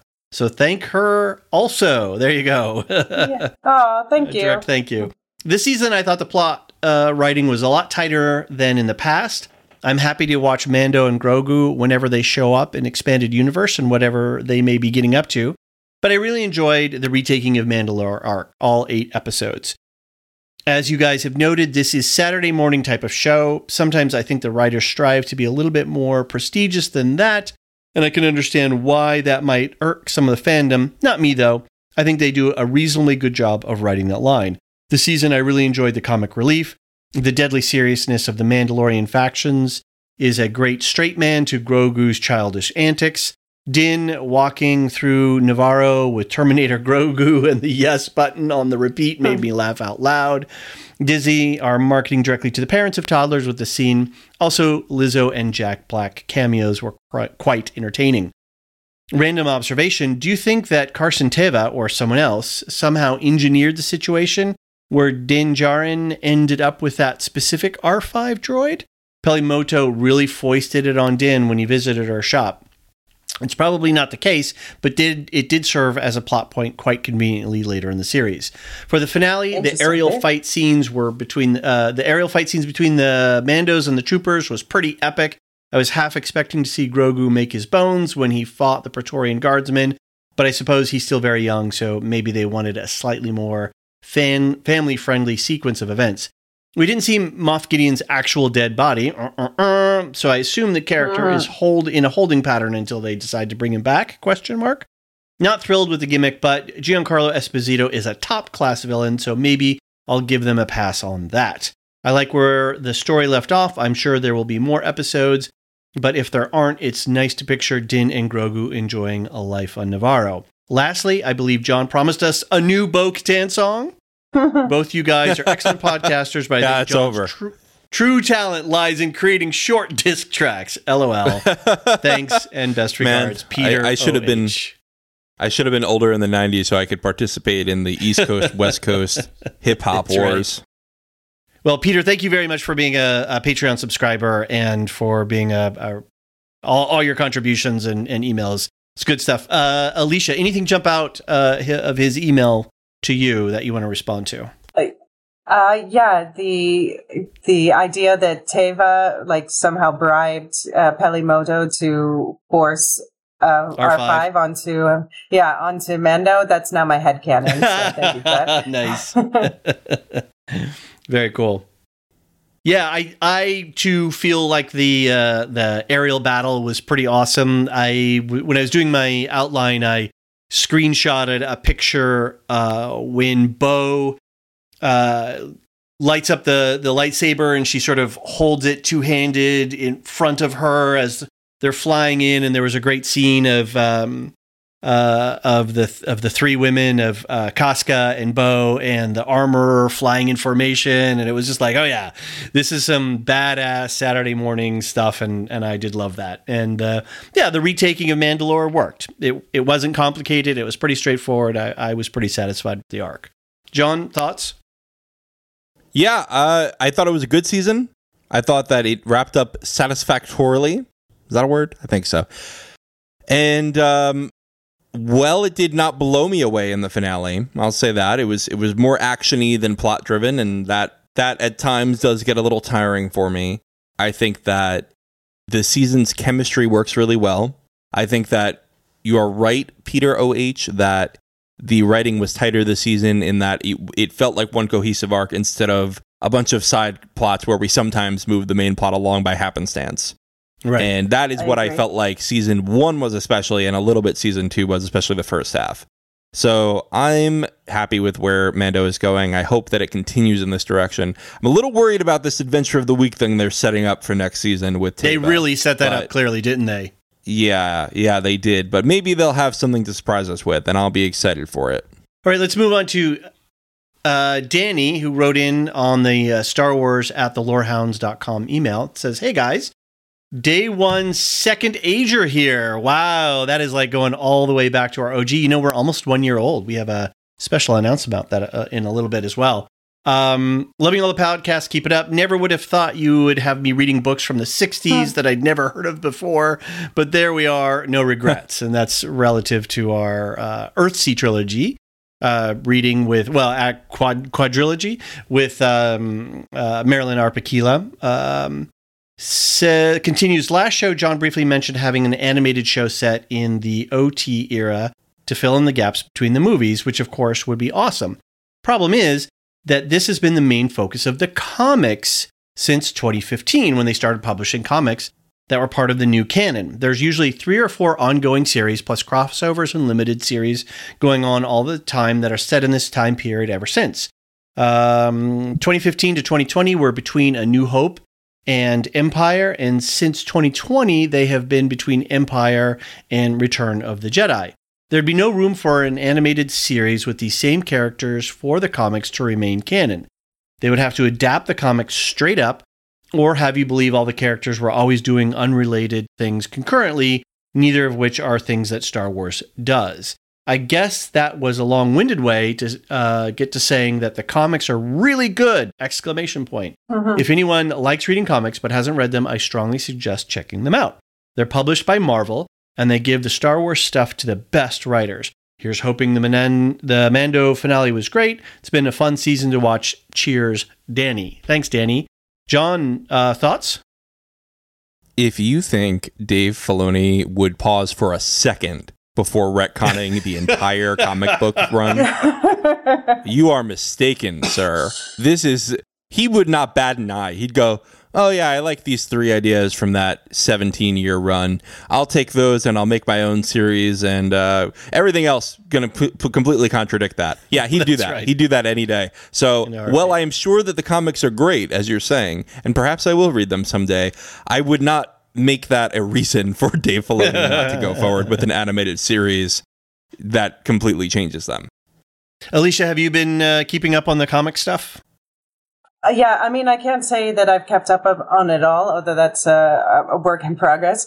But I do think, and this era is actually where I'm least versed. But there are characters there, like, for instance, especially Dr. Aphra, who's dead, I think, by the time of the Mandalorian series. But she's like a huge, interesting character in the comic books. And I know a lot of people would love to see her, I don't know, in something animated or live action, or just, in moving pictures. Right.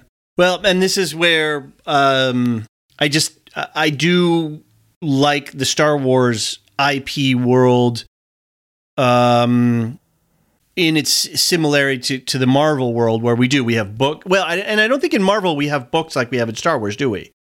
So we're missing. Well, no, and also the big difference is that in Star Wars they're meant to all be in the same universe, whereas in Marvel the comics are a different universe. Right. We have different timelines and different Earths and different. We have a whole multiverse thing going on. Yeah, and like the comics are Earth 616, and I'm calling it the movies, the MCU is Earth 1999. Right. That's kind of controversial, right. But within Star Wars, like, Filoni retconning aside, they're all supposed to be telling the same story together, not contradicting each other, although sometimes they do. Right. All right, let's move on. We've got JM, aka Qui-Gong J, on our Discord. Qui-Gon. What are you doing, man? Galadriel. All right. Yes, I'm a notorious mispronouncer. Says, hello there. Let me begin by saying that I love the action-packed adventure of the finale. I very much enjoyed it while eating cereal from the couch at 6 a.m. A lot of the ideas I formulated in my about spies and deception turned out to be a bust, but once I got past my preconceived notions, the second watch through really hit me emotionally. And that's just reference on the Discord. Folks were having a great time theory crafting about the title of the episode, The Spies, plural, And could it have been Axe? Could it have been the survivors? Could it have been the armorer? There were like paragraphs being written there of theory crafting. I think, Alicia, you were theory crafting pretty along with the best of everyone. Oh, I definitely was putting it on the armorer. She was getting a lot of shade. She's like, what? I'm just standing here. Yes. I'm trying to forge your weapons. Y'all. Y'all are the least grateful people who receive my products. Tell me your name of all time. No, here's your next song, John. Tell me your name, armorer. Who are you? Okay, there you go. Tell me your backstory. All right, fair enough. All right, say my name. Say my name. That's it. That's it. It's already. I can hear it. It's coming. Say your name. Say your name. Yeah. So what is it? Qui-Gon? Qui-Gon Jinn. We're talking about Liam Neeson. Yeah, you're going to disrespect the Neeson? Well, no, I'm not, because we've got a project in the works that we're going to announce at the end of the podcast, and so I'm going to have plenty of experience with that before the year is out, I suspect. Anyway, Jay continues. The jetpacking action and multiple fight scenes were visibly incredible, and I can definitely see where they put a chunk of their budget. As far as the season as a whole, I feel I can sum it up as a wonderful buffet of Star Wars. Mandos, battle droids, Coruscant, Imperials, freaking Kelleran Beck, a.k.a. Ahmed Best, triple exclamation point. Did I love every item in the buffet? Of course not. Did I take to Twitter and tell everyone about all the stuff on the buffet that I didn't prefer? Again, of course not. There were things I loved and the things that other people loved, and that is absolutely wonderful. I find it difficult to complain about getting so much content after growing up with only the OT and later EU books. Never would I have thought that we'd have so much high-quality content that people would actually bitch about it. I feel fortunate to have lived in the time of Disney Plus Star Wars. Peace, Jay. Thank you, Jay, and thanks for being such a great person on the Discord. You've always got great stuff to say and an interaction, so thanks for being a great community member over there. May you meet a better fate. May you meet a better fate than your namesake. Yes, that's for sure. Alicia, thoughts? But be just as wise. I mean, I think he put it nicely, especially with like a wonderful buffet of Star Wars. I think, Star Wars has always been a blend of different things, and this season was the epitome of that. Yeah. Jay, John, whatever your name is. Who are you? John Jingle Qui-Gon. Qui-Gon. His name was my name too. I'm Qui-Gon lore pound. All right. It's gone. We're stretching this one. We're stretching it. It's gone. Yes, I really enjoyed it. Again, the fan service is out of control, and in the best way. Yeah, I mean, that's what this show is, right? We have our fan service bucket, and then we have our Andor bucket, and let's not mix them. We like them separate. It's like different courses of the same meal. They can all be great, but you don't need everything to be dessert. Mandalorian is dessert. No, the salad buffet is on by itself, where everything's chilled and cold and kept crisp and fresh. Where the steam trays are over there, and the pizza is over underneath the hot lights. Don't call Andor salad. Let's not make Andor salad. But Andor has some meat and nutritious. It is filling and nutritious. Right, yeah, it's totally. It's totally the table where the guy's cutting the things for you fresh and putting it on your plate for you. All right. I like to think of Andor as no, I don't have a good metaphor for that. But I think that the Mandalorian, you're going hibachi. You ask for what you want. The chef's putting on a big show while he's handing it to you. He's like, hey, here you go. And that's what you got with the Mandalorian. He'll give you whatever you want. And that's what Dave Filoni's doing. He says, you know what? You want to hear this name? We're going to give it to you. You want a live action Lasat? Here you go. Have fun with it, guys. Let's all watch Star Wars and eat our sugary cereal. That's right. All right, so to round out our feedback, we've got Lorehound Patreon subscriber David M, a.k.a. Davey Mac, on our Discord. And he didn't enjoy the series as much, and he wrote in his thoughts. I encouraged him to, because I really wanted to hear his take. He's always got good stuff to say, and so thanks, Davey Mac, for writing in. He says, hi, John and Dave. Just wanted to write in and share my thoughts. I said it in the Discord already, but both the finale and the season as a whole left me feeling cold.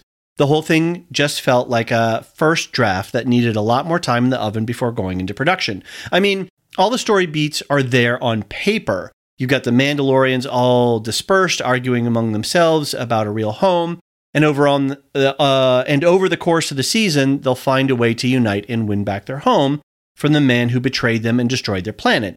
You've got the New Republic intrigue and whisperings in the darkness of the Outer Rim, where the remnants of the Empire remain, working in the shadows to undermine the New Republic. Plus, some interesting side plots around droids and personhood. Yes, that is something we did not really touch on, but that is a good point.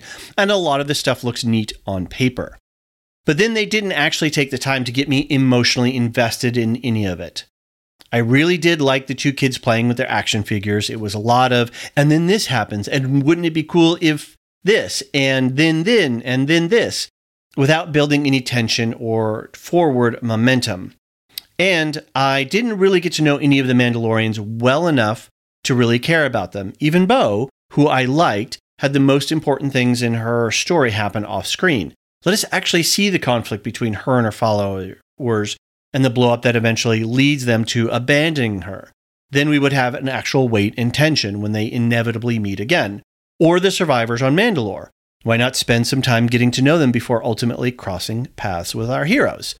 I want to pause there. Davey Mack, I know what is happening to you. You are watching Rebels. You are right in the middle of it. You're watching the best character development in all of Star Wars. Maybe Andor's a little better. I don't know yet because it's not over yet. But Rebels, so far, is the best complete series as far as character development goes in Star Wars. And now you're watching The Mandalorian, and you are starving for character development because we've got the guy in the mask and we've got the puppet, and they're not developing quite a lot at all. So I get it, Davey Mack, and I hope that you get a little bit more next season. Maybe Grogu will say one word and you'll be happy. Well, I think that he points out something interesting, which is Mandalorian's kind of like a series of vignettes almost, where you just get little glimpses rather than this is the season that had the more serialized story, but still you're just getting little insights here or there rather than seeing, Bo-Katan go through all of the things. And maybe they should strike that balance differently, maybe. Right. He's got a whole paragraph on Moff Gideon, and I think we've kind of touched that already on Moff Gideon being a little bit one-dimensional. So I'm going to jump down to the next paragraph where he says, my favorite episode of the season was episode 3 with Pershing and Kane. That episode had real character development and forward momentum. The scenes built off each other, and there was a real tension. And the twist at the end made sense. It felt inevitable, but I was surprised. Yet, despite my love of that episode, I can't help but think that this season would have been better served had they used that time instead to explore the more central characters and factions to get me invested in that final showdown. They only had 8 episodes, and now that I've seen the whole arc of the season, I feel like they wasted time on things that weren't relevant to the main story they were trying to tell, which pains me to say. How dare you slander Jack Black like that? He says, which pains me to say because the best parts of the season for me were the parts that didn't ultimately connect to the main story. Thoughts? Come! That's the Jack Black line that got me. As soon as he said that, I was ready to go. But yes, I do agree. Some of the more fun things in the season were the ones that were sort of side arcs. I think you mentioned the droids, getting humanized a little bit, more than in the D-Squad arc even in Clone Wars. If you know what that is, I'm sorry. But yeah, I mean, it certainly was not really a big character moment at the end when Grogu saves everybody, because he's already done that, right? That's something that Grogu's already done. The biggest thing is watching Moff Gideon destroy himself, but he's been in 4 episodes? Right. I get it. I get your complaints, and I hear them, and they don't bother me as much, but I think that they're very legitimate. I'm going to jump down a little bit further. And lastly, while I do agree that the space battles and vehicle stuff looked great, I think that the rest of the show looked pretty cheap. None of the sets felt real. The costumes felt like they were fresh off the rack and plastic. It all felt Star Wars cosplay and not the real deal. Except for the weird, Grievous-looking creature. That thing was incredible. I don't disagree with this. Like running around in the tunnels here at the last episodes, it felt like some old retread original Star Trek episodes, styrofoam rock wall type stuff, where the CGI was flawless and beautiful. So yeah, there was a little bit of an imbalance. Alicia, any thoughts on the production values? Yeah, I mean, I thought that actually that was improved over prior seasons. Okay. I mean, I appreciate that they lean more practical with, the costumes of characters and stuff. But, like the costume of, like the Frog Lady or even Queel, I thought, they looked very fake. And this season I saw less of that. Maybe they leaned more on CGI this time. Right. Okay. Yeah, like there was I will say that there's a lot of complex stuff happening here because we had the volume, we had practical sets, we had puppets, we had practical costumes, we had CGI interlacing, whatever, if they did any blue green screen stuff, and then straight CGI. Right. Like the Super Battle Droid looked amazing. Right. Yeah. I mean, we had never seen one that looked that good in the prequels. Right. The flaming cruiser as it was coming down into Mandalore, like, wow, that was awesome. The flames and the coming through the clouds, that stuff was really great. So yeah, there was a lot going on. Anyway, let's wrap up. Davies' email says, I really wish I enjoyed the show much as you and others in the Discord. I kind of feel like I'm on the outside looking in at you all having a great time. No, you're not. You're with us. Even though you may not be vibing the same, you're still on the inside, so don't feel outside. I'm glad you're able to put your PJs on, grab a big old bowl of cereal, and just roll with it. But honestly, I've been watching a bunch of actual Saturday morning cartoons recently with my kids, a few of which were also in the Star Wars universe. And I gotta say, some of them are better written and more fun than this show has been this season. Ooh. Shots fired. Is Bad Batch better than Mando? Let's debate it here. Go, yeah, Alicia, you get first pick. Oof. I mean, it's hard to say because you know what? People were complaining about a lot of the same things with Bad Batch where they're like some of the episodes I thought were the most fun. People are like, oh, there's a filler episodes. So it seems like more of a fandom complaint than anything. And Star Wars fans are notoriously fickle. Sure. Yeah, for sure. Yeah. I don't know. I feel like they're two different because it's funny because Bad Batch is the actual cartoon, but in some ways, sometimes it's less cartoonish than Mando. Yeah, it is. Agreed. Yeah. So I don't know. Maybe Bad Batch. This was a killer season. They really ended strong in Bad Batch. So maybe I have to give it to them. I have to give it to Mando because we had a really tight story arc, 8 episodes. We moved through where Bad Batch was like all over the place, literally in the universe, in the galaxy, going to this planet, going to that planet. And it was great, and I loved it, and I enjoyed every episode. And I didn't feel like I had a cohesive direction that the season was going, where Mando was a real tight 8. Yeah, there was a Pershing thing and a couple of other things. I can fit them in. And then when we got to the end, they retook Mandalore. Boom. That was a very clear thing that they started out at the beginning of this season. So I got to go with Mando. I really liked Bad Batch. I thought it was a great season. Agreed. But you know what Mando had that Bad Batch didn't? It made me want to become Weird Al. And write songs. Like that's how hype I was week to week. And I didn't get that with Bad Batch. I wasn't like, I wouldn't watch it right away. I would watch it when it was convenient for me.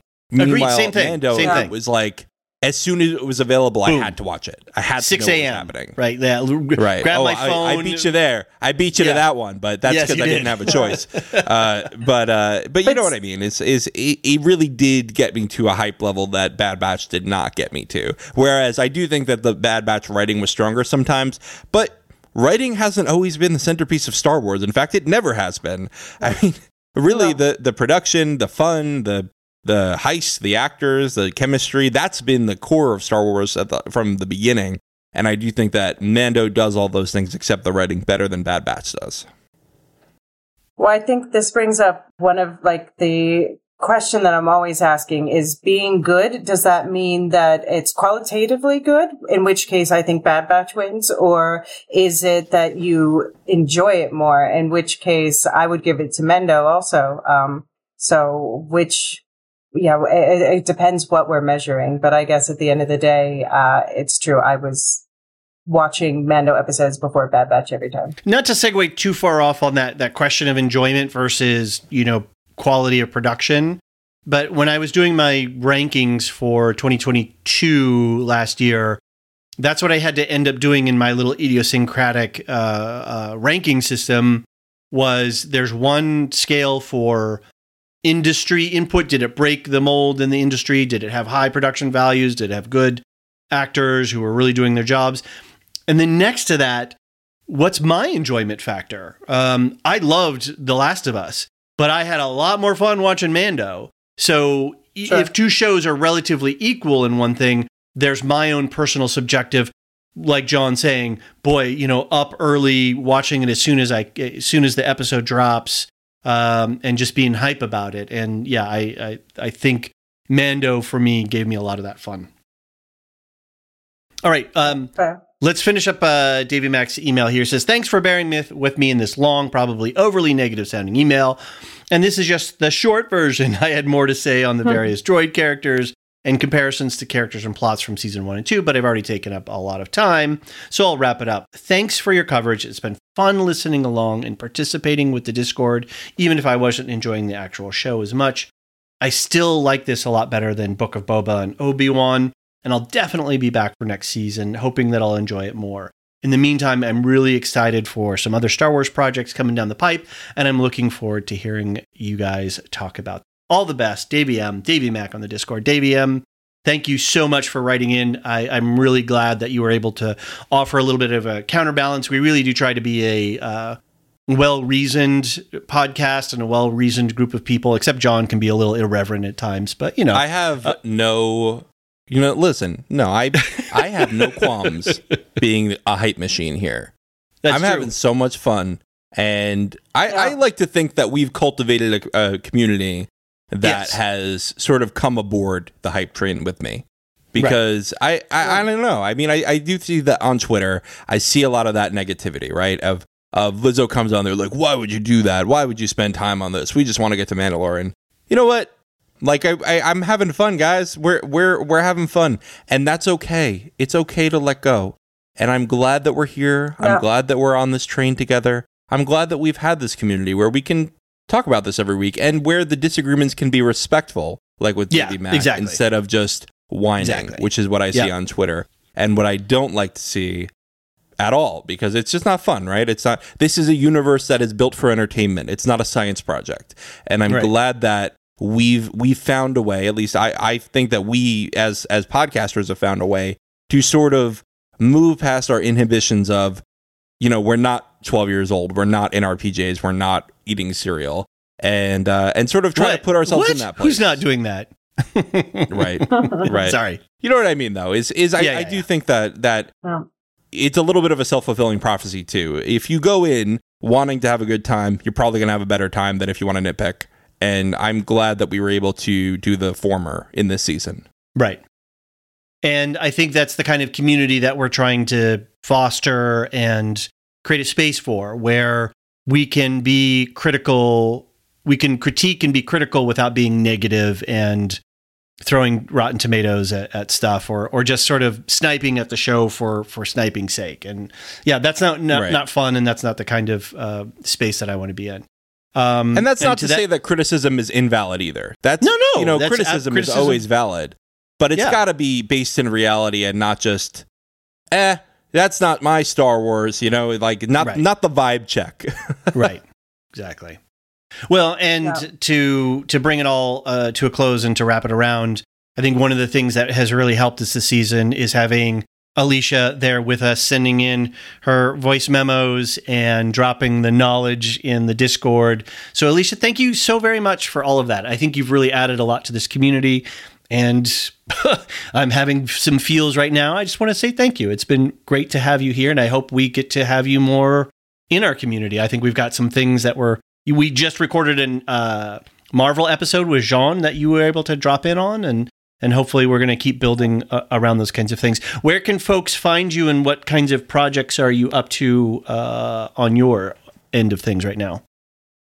Well, first of all, thank you so much for saying that. I've really enjoyed being a part of the community, on Discord and being able to share my thoughts and join you guys here.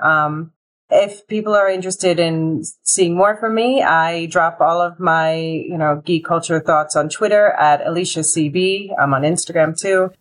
Same tag. And I've also just recently started a podcast covering the Silo show on Apple TV Plus, a dystopic sci-fi thriller. So if you're curious about that, check it out. It's called We'll Shift Dust, a Silo TV podcast. Awesome. Congratulations. It's a lot of work, isn't it? Podcasting. Yeah. I'm learning the audio production side from scratch, so that's an interesting educational experience. Great. Well, hopefully we can listen along as you develop that podcast, and congratulations on doing that. And yeah, like I said, we're hoping to have you around on some more of our productions coming up. I guess you're a big Wheel of Time stan as well, so hopefully, I don't know what do Wheel of Time people call themselves. I'm a member of Twitter of Time, so that's like a big Wheel of Time community. Yeah. So cool. So shout out to Twitter of Time hash. Nice. Great. Oh yeah. Well, thanks again, Alicia, so much. And in the spirit of giving thanks, we would also like to give thanks to all of our Patreon subscribers. It's a big deal that we have your guys' support. And for our Lore Master patrons, we always like to give a quick shout out. So, Samartian, Cyrus, Mark H., Michael G., Michelle E., David W., Brian P., Nick W., SC, Peter O.H., Bettina W., Adam S., Nancy M., Lavinia T., Duve 71, Brian 8063, Frederick H., Sarah L., Gareth C., and our newest two lore masters, Eric F. and Matthew M. Thank you so very much for all of your support. We really appreciate it. It means a lot to us. John, speaking of patrons, we have a little bit of an idea cooking up. This will be the first time that we're actually talking about this. So do you want to give folks an idea of what we've been thinking? Yeah, we are just... we're coming right up to a year of podcasting, a year since our first release, at least. Yeah, we've been working on this for more than a year, but our first release, I believe, was on July 11th. That was our first full episode. That was the prologue episode of The Second Age, and we have just gotten so much support and love from you guys since, and we appreciate that. And so what we're trying to do is trying to grow for our second year. And so we want to get to 100 Patreon subscriptions by the end of our first year. And right now, I think we're at 68, which, again, amazing. I mean, I'm blown away by anybody wanting to support us. So thank you so much to everyone who does already. But yeah, that's our goal, is to get to 100. And I think we're going to do a little reward for everyone who is part of that first 100 group. Right, David?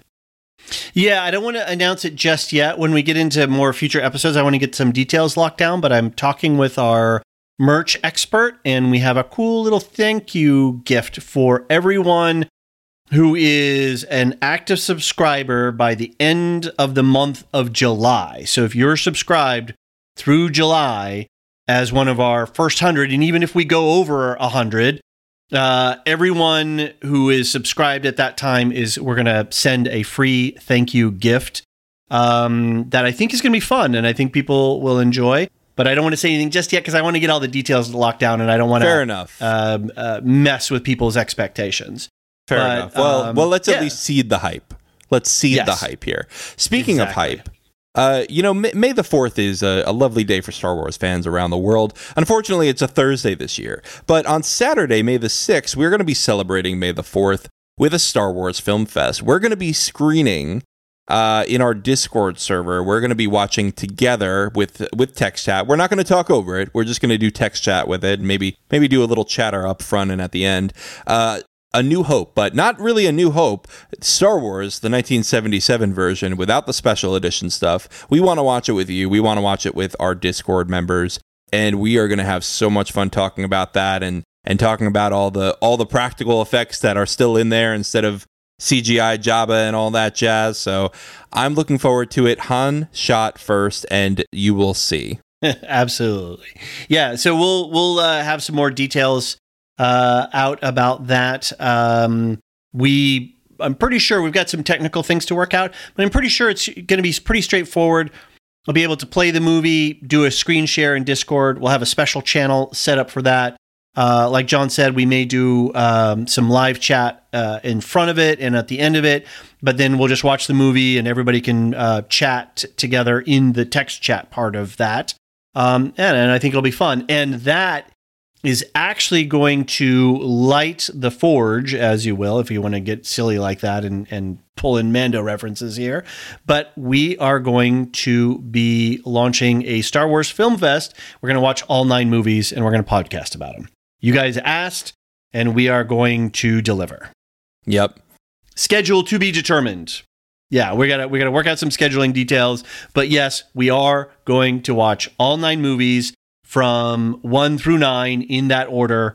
And we will have one podcast each about each of those films. Very cool. I'm excited to get into that, David. I feel like you haven't watched the prequels in a long time. I've watched them more recently, but I've neglected the sequels recently. And now I kind of want to go back now that I have some more Bad Batch, some more Mandalorian, and soon to be some Ahsoka. Yeah, and I think that's where I'm looking forward to it too, because both with the prequels and the sequels, I had a different context for these movies. I was looking for that 4, 5, 6 vibe, you know, the original 77 movie, the ups and downs of Empire and Return of the Jedi.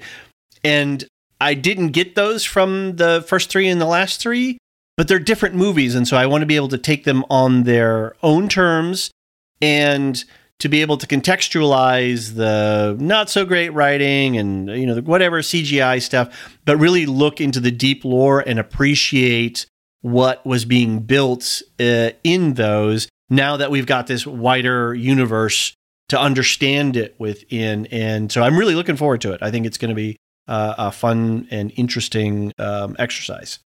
Absolutely, so am I. So just a couple quick promos here for other things. We have a Silmarillion Stories episode coming out on Monday, the 24th of April with That's What I'm Talking About. We have Mary Clay from That's What I'm Talking About, another Tolkien podcast, talking about Of Thingol and Melian.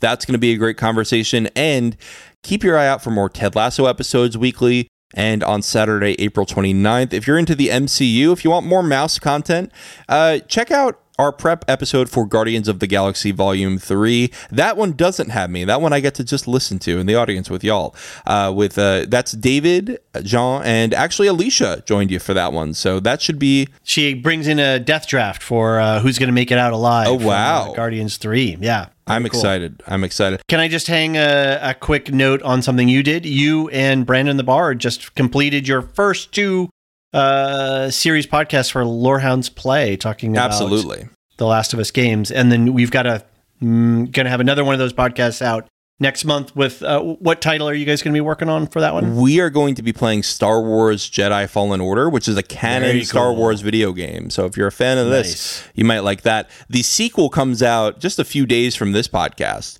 So we're not playing the sequel. We're playing the first one, but we probably will play the sequel at some point. But this is stuff we're trying to go deep on games that are not just fresh out there, you know?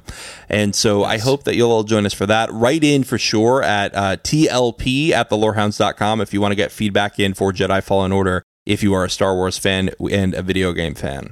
All right, I'll be working on the May schedule in the next week or so we'll have updates out for the end of the month on what May will look like. But John, this has been a great season, a fun. I won't say great. That's let me rephrase that. This has been a really fun season of television to watch Mandalorian. It has. Season 3 with you. Thanks so much to Alicia and to everyone who's written in and who has commented on our Discord and given a listen to this podcast. Thank you guys all so much. John, final wrap up thoughts. This is the way. This is the way. The Lorehounds podcast is produced and published by The Lorehounds. You can send questions and feedback and voicemails at thelorehounds.com/contact. Get early and ad-free access to all Lorehounds podcasts at patreon.com/thelorehounds. and connect with us on Twitter at The Lorehounds. Any opinions stated are ours personally and do not reflect the opinion of or belong to any employers or other entities. Thanks for listening. A new Star Wars journey begins in the place all good journeys begin. At, well, the beginning. This Star Wars Day, I'm excited to introduce the new Star Wars Canon Timeline podcast, where we will piece together the complete story of that galaxy far, far away, in timeline order, from the dawn of the Jedi through the great unknown following the sequel trilogy. This is a podcast for both Star Wars superfans and complete newbies. Listen to the short intro episode now to hear how it works and what to expect over the coming weeks as we set the stage for the new television series The Acolyte, which we will be covering with weekly breakdowns.